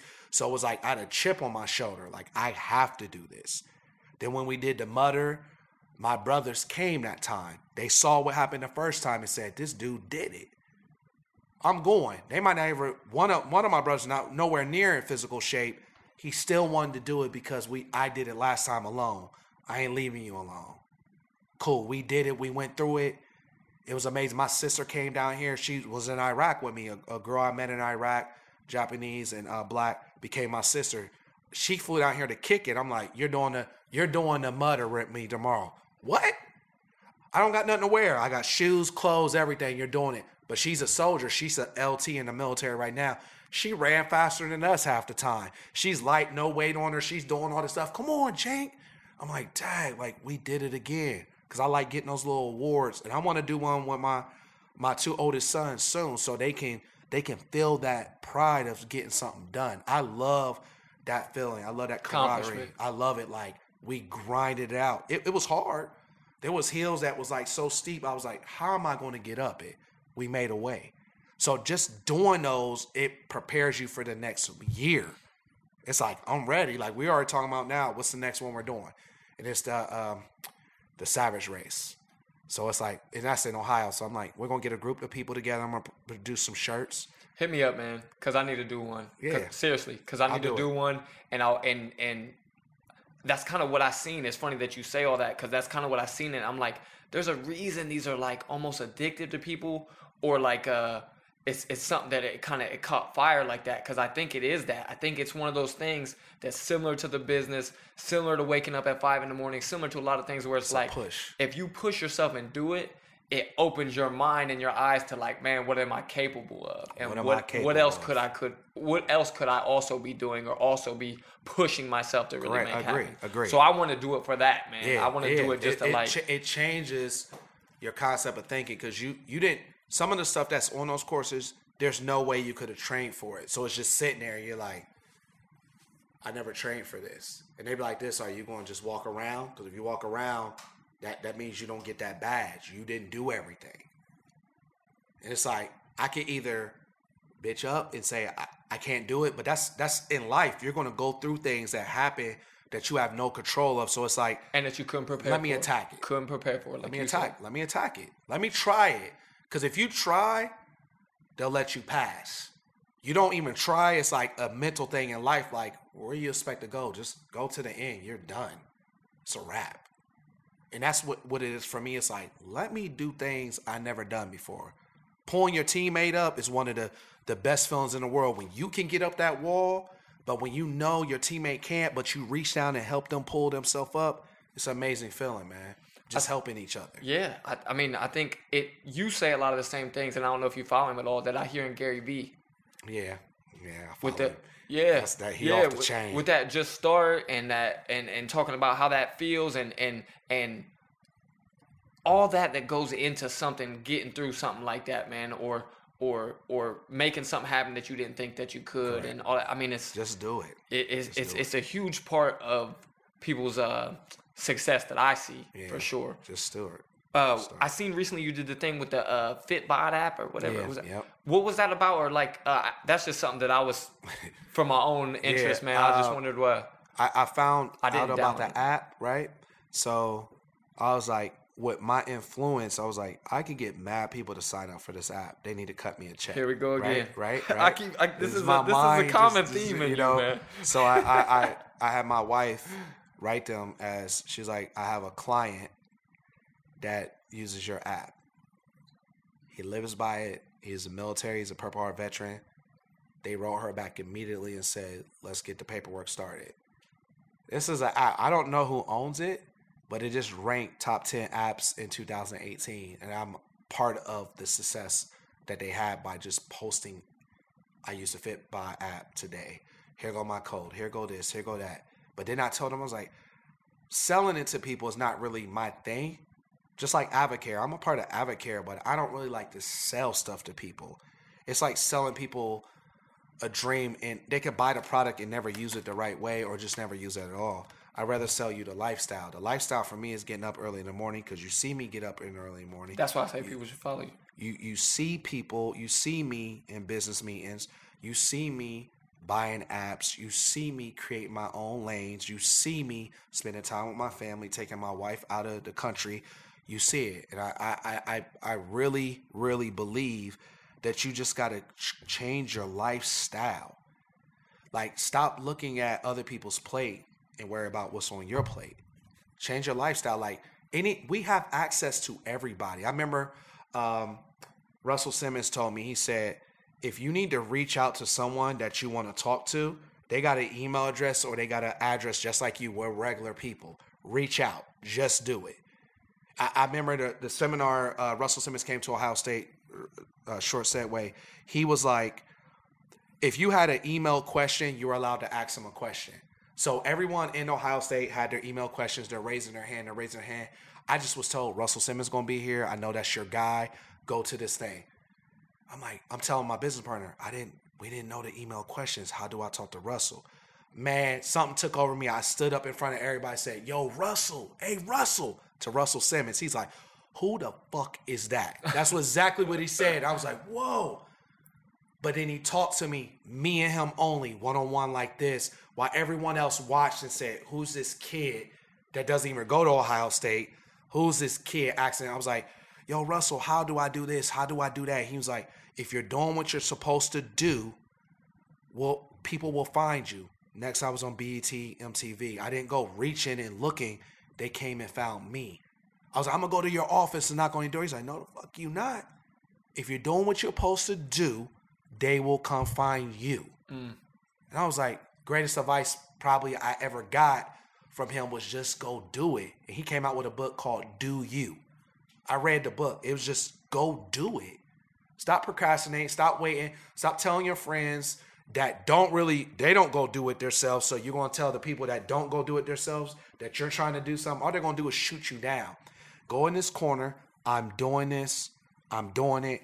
They're going to get on board. And then you'll realize that you changed a lot of people's lives that are in your inner circle that they might have not been doing jack crap. But you started doing it. They look, like you said, man, if he doing, I know I can do it. Yeah, I watch you, man. I watch you. I pick pieces from what you're doing, man. So I know people can.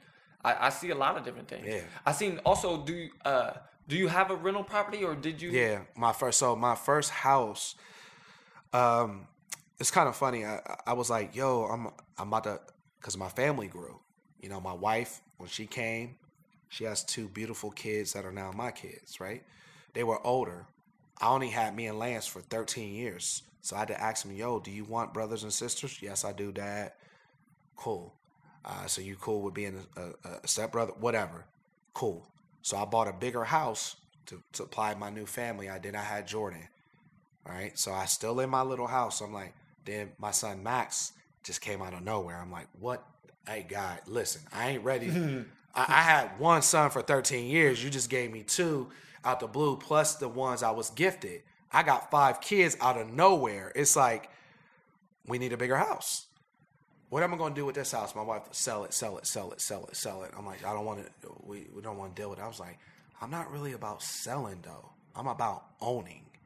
So I was like, let me fix the house up. Let me go buy appliances. Let me put, the stainless steel in here. I got a renter when I was still fixing it up.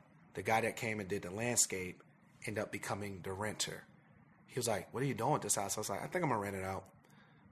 I want it. I was like, yeah, whatever, man. I kept doing the floor, whatever. He came with his wife. They put a deposit down before I even moved out. It was God saying, I've been put in great situations. They've never been bad. They call me 2 days before the first and always pay on time. And people's like, that's a blessing. It doesn't happen that way, I'm telling you. But because it happened that way, I was like, I need another rental property and another one. So now I'm reading Financial Freedom, Robert Kiyosaki, Rich Dad, Poor Dad book, right? He said in his book, he got his first property. It was kind of like a bad investment. But he said by the time the real estate market boomed, he had 7. My goal is 7 people in my household is to have 7 properties. I read that in that book and it changed me. I said, he has 7 properties. My goal was to Ben to have 7 properties. I was supposed to read this book at this time. Shout out to Stephanie, gave that to me for a birthday gift. And it was like a bomb went off. I need more properties. I need more real estate. I need more passive income so I can fund my lifestyle. Because he says in the book, if you got 20 grand saved up and your bills are $5,000, you only can really live for 4 months. If you are not working, but someone in your house is working, you're not financially free because that person still has to go to work to supply the house or whatever you guys got going on. To be free, no one in the house should have to work for anyone. That's my goal now. So my kids don't have to want to be entrepreneurs per se, but I want to have a property in their name. So if I leave this earth, I can give them a property. You now have passive income. Even if you don't want to do nothing with it, you just let it build and do what you want to do. My daughter can still go to be, whatever. I'm like, you want to buy a double? You live in one side, you rent out the other side, it covers the other side. I'm always trying to teach people, like, real estate is the bomb. You don't have to have money. You just have to have a vision. You just got to do it. So, like, my first property was my first learning experience, and these people have been in there for now. They're going on March to be their third year. I never had problems with them. And I'm a good landlord, too, because they pay me on time, because if they call me with a problem, it's handled within 48 hours. There you go, then. You know what I mean? I learned really fast, like, hey, you want to rent out a house? Don't put someone in a house that you wouldn't live in. Put them in a house that, my house was my first house. I knew what was wrong with it. Nothing, because I lived there.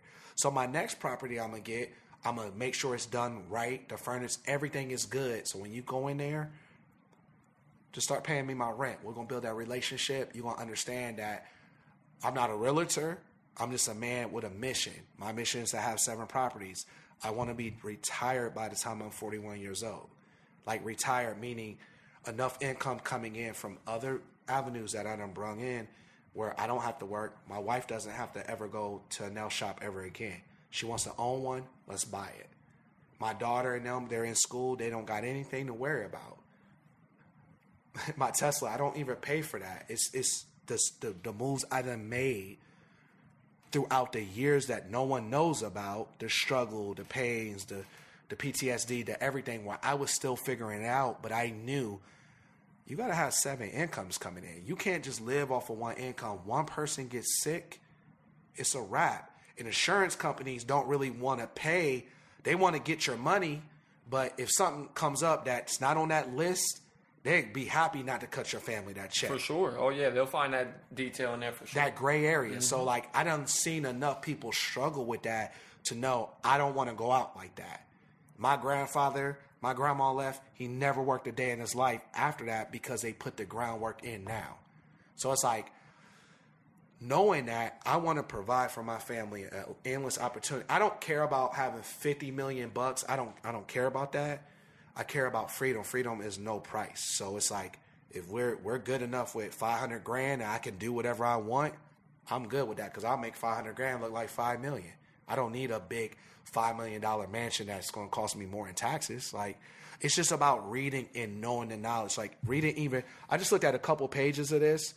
I screenshotted some of them, or I put them on my Insta Snap, just things I need to remember, because it's like, same things he's talking about is the same things I'm doing.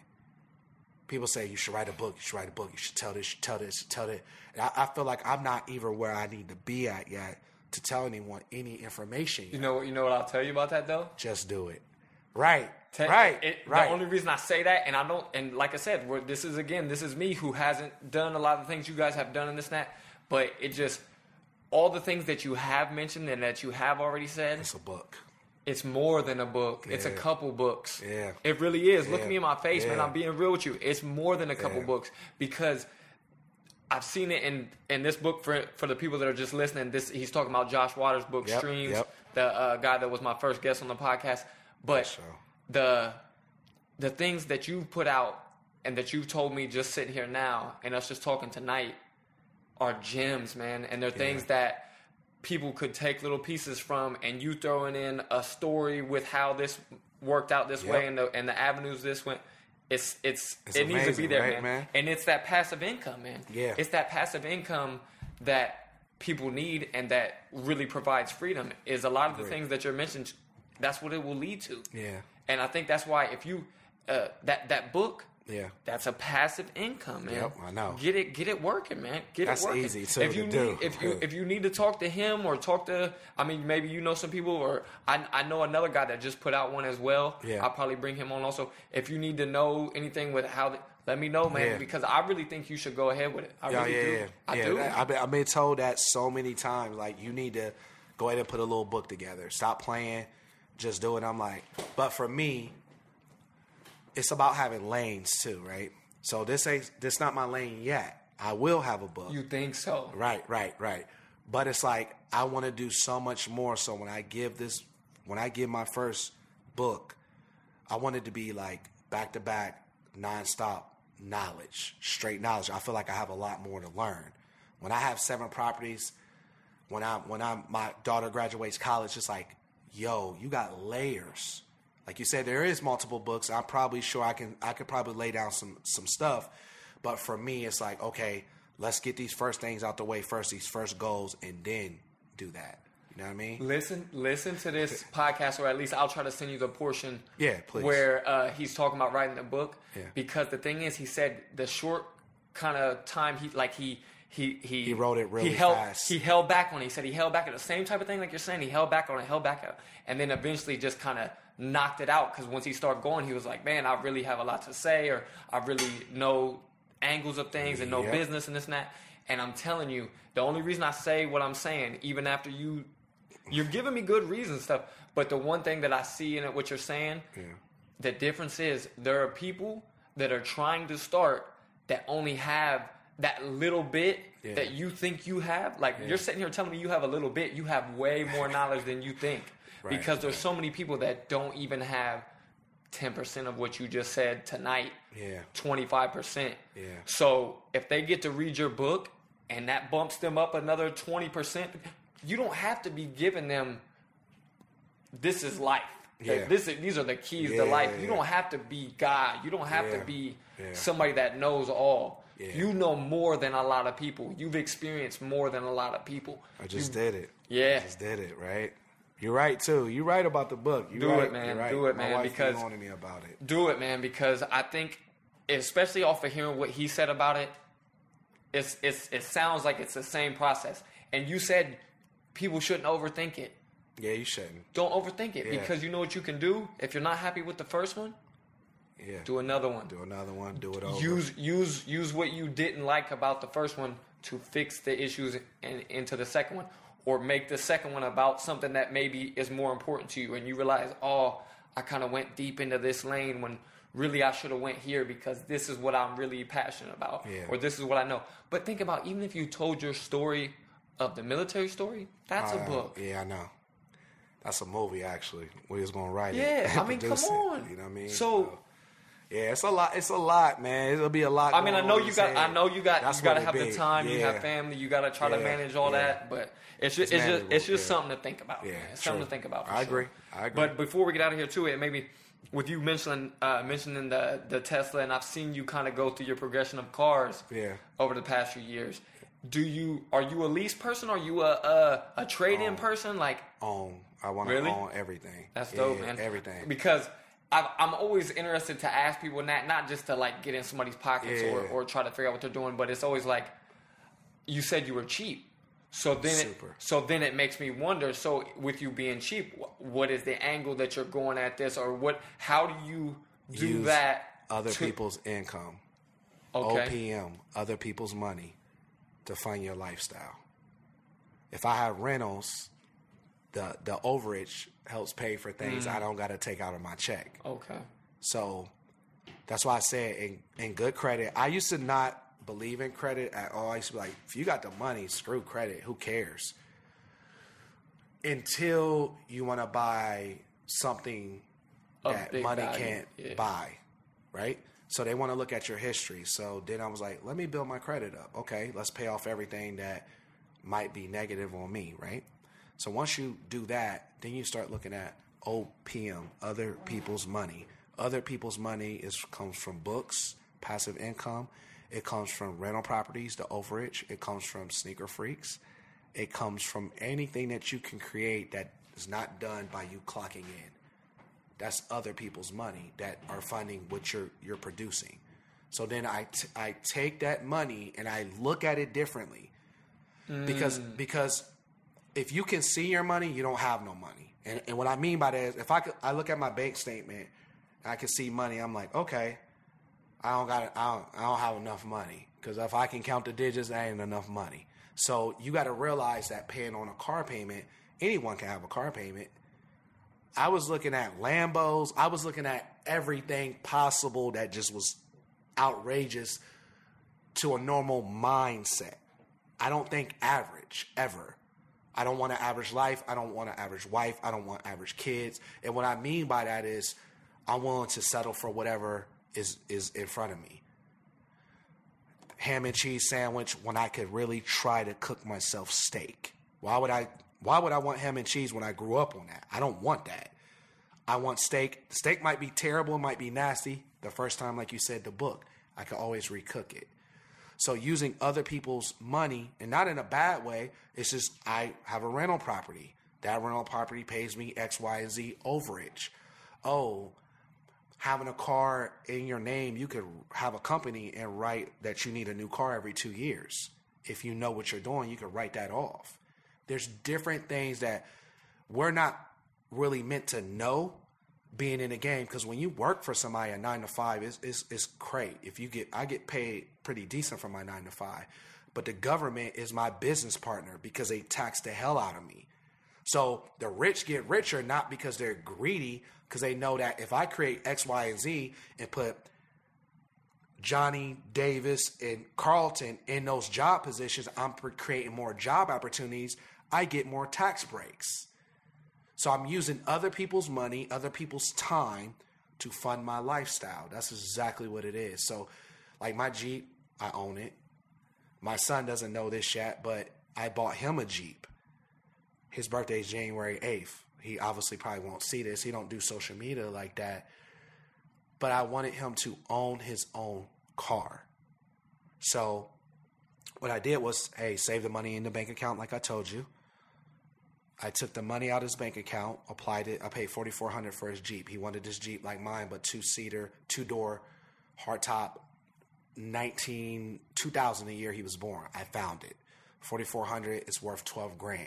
Right? So basically, he got skin in the game. If he says, Dad, I want to take this to CarMax, they might give him $8,000 for it. We pay $4,400. He gets the $4,400 back plus the overage.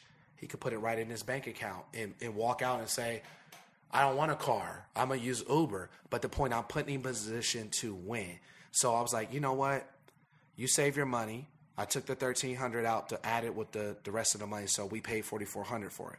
He don't even check his bank account. He doesn't even know the money's gone. What I'm going to do on his birthday is give him a check for the $1,300, so he never paid for his car. I paid for it. I wrote it down when he was 4. Buy this man's car, this boy's car, before his 18th birthday. I did that. My bucket list is it's amazing. Take him to Puerto Rico, him and his brother. I did that. It's about using the little business things that I've learned, and I don't know everything. My dad would save money, put money in the bank, put money underneath your mattress, save it for rainy days. From there, I took it as, dang, well, how's this person getting here? Like you said, that person did it. Why can't I do it? You know, some people have different leverage when they're born into this world. Some people have better advantages, but we all can pick up books and read. We all can read, watch podcasts, blogs, everything you need to know to learn how to actually build wealth. Build wealth is creating other opportunities that are not partner you with the government. Government wants 50% of our bread. Every time they want as much of it as they can get. And if you don't file, and they're coming for you. Yeah, and like you said, there's a lot of ways that it's always good to ask and try to learn and pick up a book or get online or watch a podcast or a video or something and try to find out those ways that you could be cutting yourself a little break with your tax money, man. Like even going to school, right? Going to college is amazing, but it's teaching you to be a worker. And like, let's just be real. If you go to college, that's amazing. That's great. But like I said, with the graphic design thing, learn a second hustle with that. Build websites on the side so you have a side business. You save yourself so much more. I was going to college and I got frustrated because the teachers wasn't really telling me how to make more money. They was telling me how to be a better worker. Until I went to this marketing class and the teacher started looking me up on LinkedIn. She's like, you got 4,000 people on LinkedIn. She started looking more. She found out about J-Work. She's like, what are you doing? I'm like, I'm just trying to build a business. She's like, you already have one, fool. Go for it. Do it. I don't want to see you like. So now when I go to school, it's just to learn more, to fund more ways to make more income. and make more passive. Like, I want more money. And, like, I want to pay off all my debt. I want to have 0 bills but a house payment. Every other bill doesn't really matter to me because I'm using other sources to fund those bills. Cable bills, everything of that nature. Like, you could write off cable bills if you have no HBO, no nothing. You could write off every trip that you go on, long as it's not a cruise. Without even a real estate license, wherever you go look at one property, you can write that off. You don't gotta have a real estate license, but if you go on a cruise, that's considered a trip. If I go to Barbados in July and look at a property, I went and looked at a property. I want to buy it. Who's gonna tell me I can't? I can write off that trip. It's the knowledge of not knowing that stuff. We don't know. We going on trips, we partying, and there's rich guys going on trips doing the same partying you're doing, eating better than you, driving a Lambo. That's why I learned about the Lambo. Like, my friend who's well off, he's like, why buy a Lambo to have it parked in Columbus when I could just go out of town and rent one for a couple days? Same thing. He drives a Honda. They're like, you still don't get it yet. I'm still kind of thrown off because I feel like I work so hard and I am very cheap. I want to have something nice every blue moon. Yeah. And sneakers only go so far. It's like, yeah, I buy all the sneakers, but what do I do with them? I don't go out. I don't do it. They just sit in boxes and collect all this room. My wife is like, why do you get rid of all these shoes? And I can't stop buying them. So I feel like I'm a slave to it. So even with the car, I was going through like, do I want a BMW i8? Do I want a Tesla? Do I want a new Jag? I feel like I need something. My dad's like, you don't need a new car. You have a Jeep. You don't need it. But I had the Benz, and the Benz is just sitting there because I gave it to my daughter. She's in college.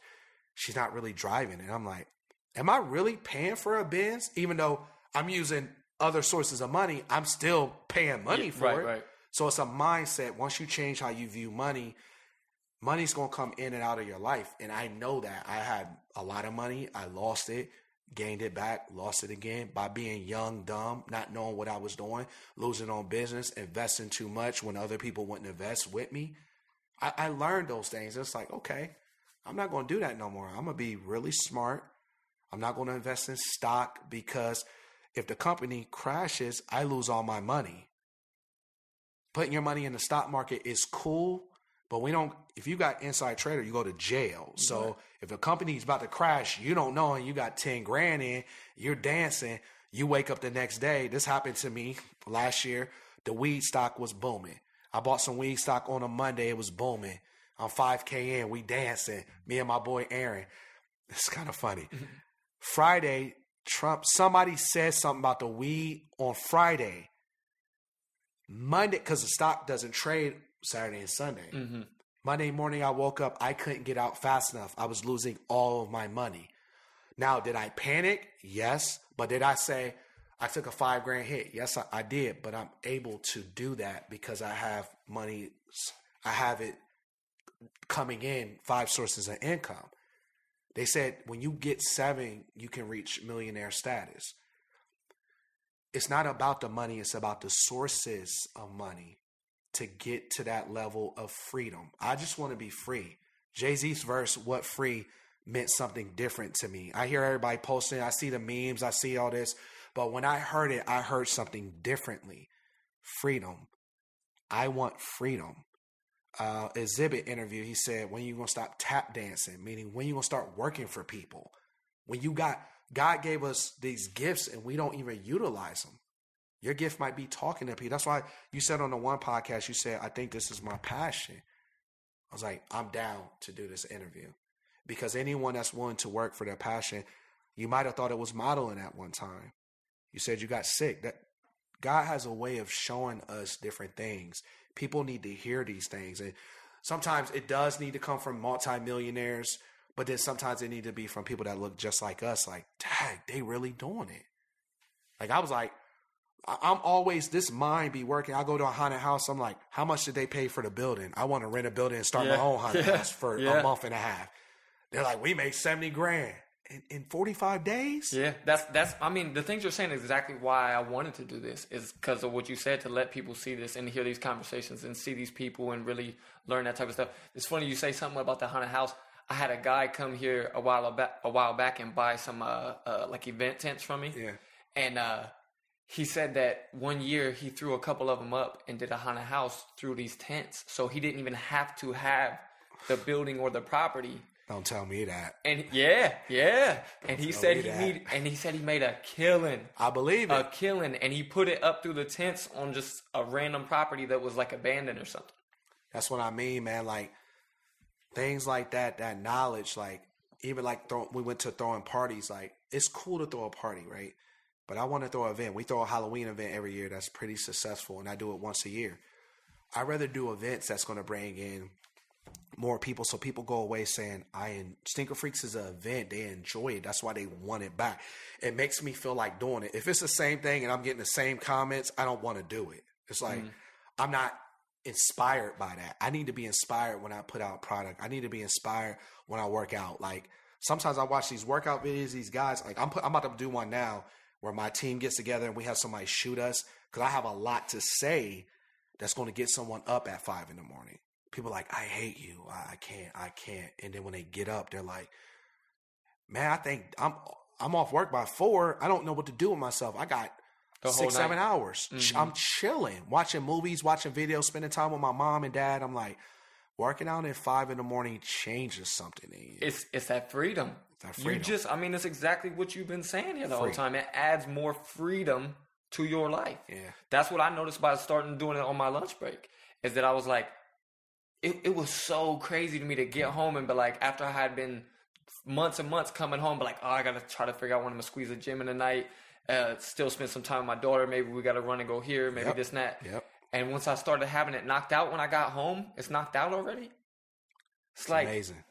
I can sit, it's amazing, watch movies, take my daughter to the park. Yeah, it's amazing. Clean up the house, do it. I mean, whatever. Whatever you want to do, you got that time. Find avenues to give yourself more freedom. I think that's what I take. One of the biggest takeaways I get from this podcast with you, man, is that you're giving me even more ideas of places to draw freedom, bring more freedom into my life through money, through time, through just being more efficient on things. Yeah. Because I see it in you.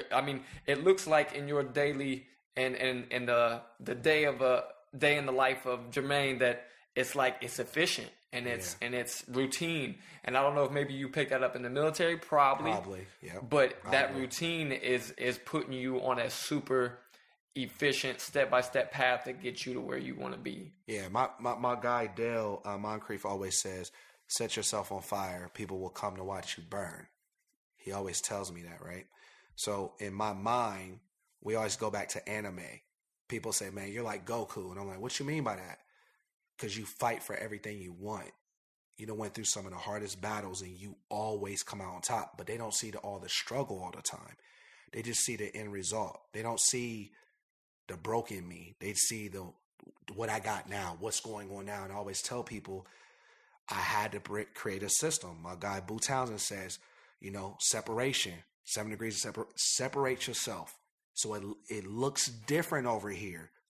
I don't want to be like everyone else. I don't want to be that percentage of going to work every single day.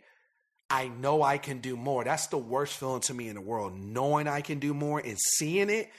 But I'm so afraid that if this check doesn't come in, I can't pay my mortgage.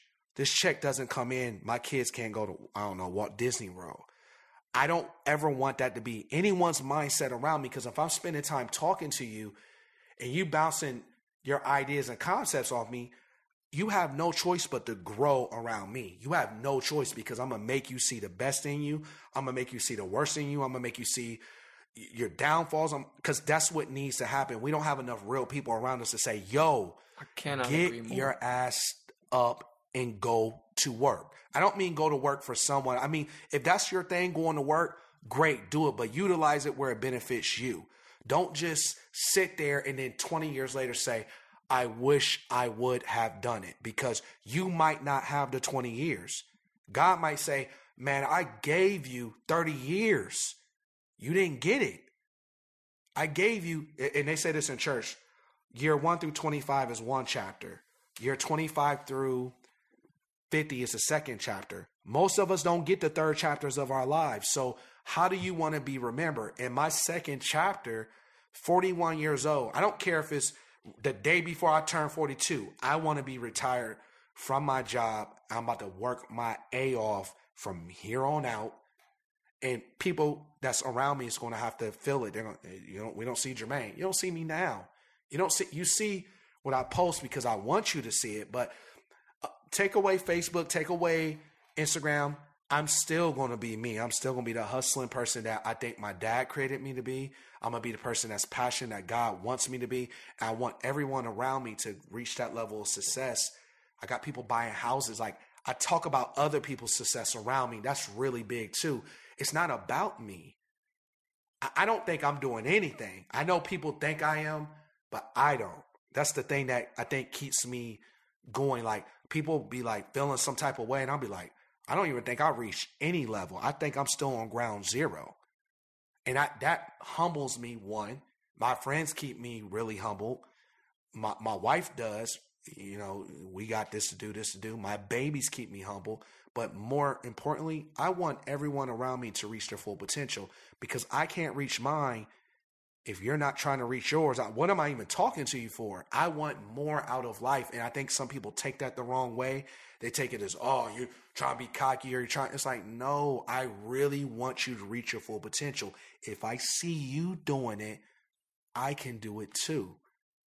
Just do it. If I have nothing else to say, just start. Just do it. Just go for it. Grab it. Just run with it. Like, you can't outwork me. That's just the bottom line. Man, you give me chills through multiple sentences in that rant, man. And I love that people are going to get to hear all that, because it's real. It's like why I said that I love following you online and watching, and that you are a person that does post a lot of your day-to-day routine on the stories and stuff like that, because people seeing this and then getting to hear you and then go take a look and see that you're walking the walk. You're not just on here talking that. I think it's going to be something that really grabs people. And I can't add to what you just said. I really can't, because I mean, I think you said so much, and it's stuff that I can't even speak to. Yeah. But it's the same thing I hear from really successful people, really driven people, and people that are going big places, man. So I'm super glad you came on. Me too, man. Is there anything you want to talk about or mention, even if it's something that's personal to you with your family and all that, or if it's just something like you want to plug something with either Sneaker Freaks or another business lane or anything like that? Well, what I could say just to end it is that when you said something about my videos, I get a lot of comments on the videos because people are like, you're at every one of your son's games? Yeah. How do you do that and do a business, get up at 5 a.m? And how do you do it all? And I say the same answer. It's all God. And I don't even know. I think it's like I'm a maniac. But it works for me in my life. I want my kid to look over at his basketball game and say, yeah, we're 7-1. My dad is there at all games. Lance, if I got to pick him up from work and take him to school every morning, I'll do it. My baby got to go to school on Friday, I'll do it. Max and them need baths when I'm off work. My wife, you don't got to do that, I'll do it. You need time away, I'll do it. Because you allow me to live my life. You allow me to be this crazy maniac person that's allowed to do anything, any idea I have. The household is just do it. Just do it. And you need that circle. You need that surrounding. You need those people around you. So I love this. I looked at the 270 guy. Mm-hmm.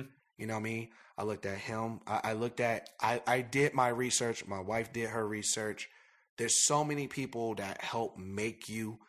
I didn't get this way on my own. My dad did. My wife did. My friends around me did. They helped push me in their own way, even if it's from them stepping back. That pushed me even more. I want to always be that person that you can always look at and say, that no matter what, that is going to work. This is why the social media thing is also positive. Yeah. Because I've gotten to see this in you. Yeah. And it's right now at this moment, this is a time where I can't tell you how much sense this made to bring you on. Yeah. And it makes me so glad that I did. And it shows me that everything that I've been seeing in you over the years online is who you are and is what you're about. And you're about the right things that, or the things that I believe in my heart are the right things. And that I think other people can get some motivation from and really possibly make a change in their lives. That's why I say I'm full of sin. I always say that because I've done things that I got to answer for, right? I'm not perfect. I'm just trying to make the best of my abilities and give my family and friends the life that I feel like they deserve. I feel like everyone deserves freedom. We all do. Like, I wish we all can just quit and have money to pay for everything we need to do so we can actually imagine if the world, everyone could quit their job, still make the same income, but do your passion. How would the world change? That would be insane. That should be a movie. Yeah. That would be insane. Well, and there's a lot of talk about that coming with AI. There's a lot of talk about that coming where a lot of the jobs and a lot of things will be automated, and we may get to a point where there's not much purpose for us to work day-to-day jobs, and that may come. And that's like I said before, that's the optimistic side of where it could go, as opposed to what people think in iRobot and this and that, where like it can turn crazy for us. Who knows? We'll see. Yeah. But I think that's a perfect way to wrap all this up, is that you're getting at everything being about that freedom aspect and how much that can change people's lives, and how small tweaks and different mindsets can really put you on that path. Agreed. 100%. I love it, man, and I think we'll go ahead and wrap this up on that, man. Yes. Thanks for coming on, and appreciate you guys. Go check him out online, man. Go follow him and get a glimpse at his story, and just see how he lives, how he moves, and what's possible. Yep. Thanks, man. I appreciate you. Appreciate it, man. Ooh, man.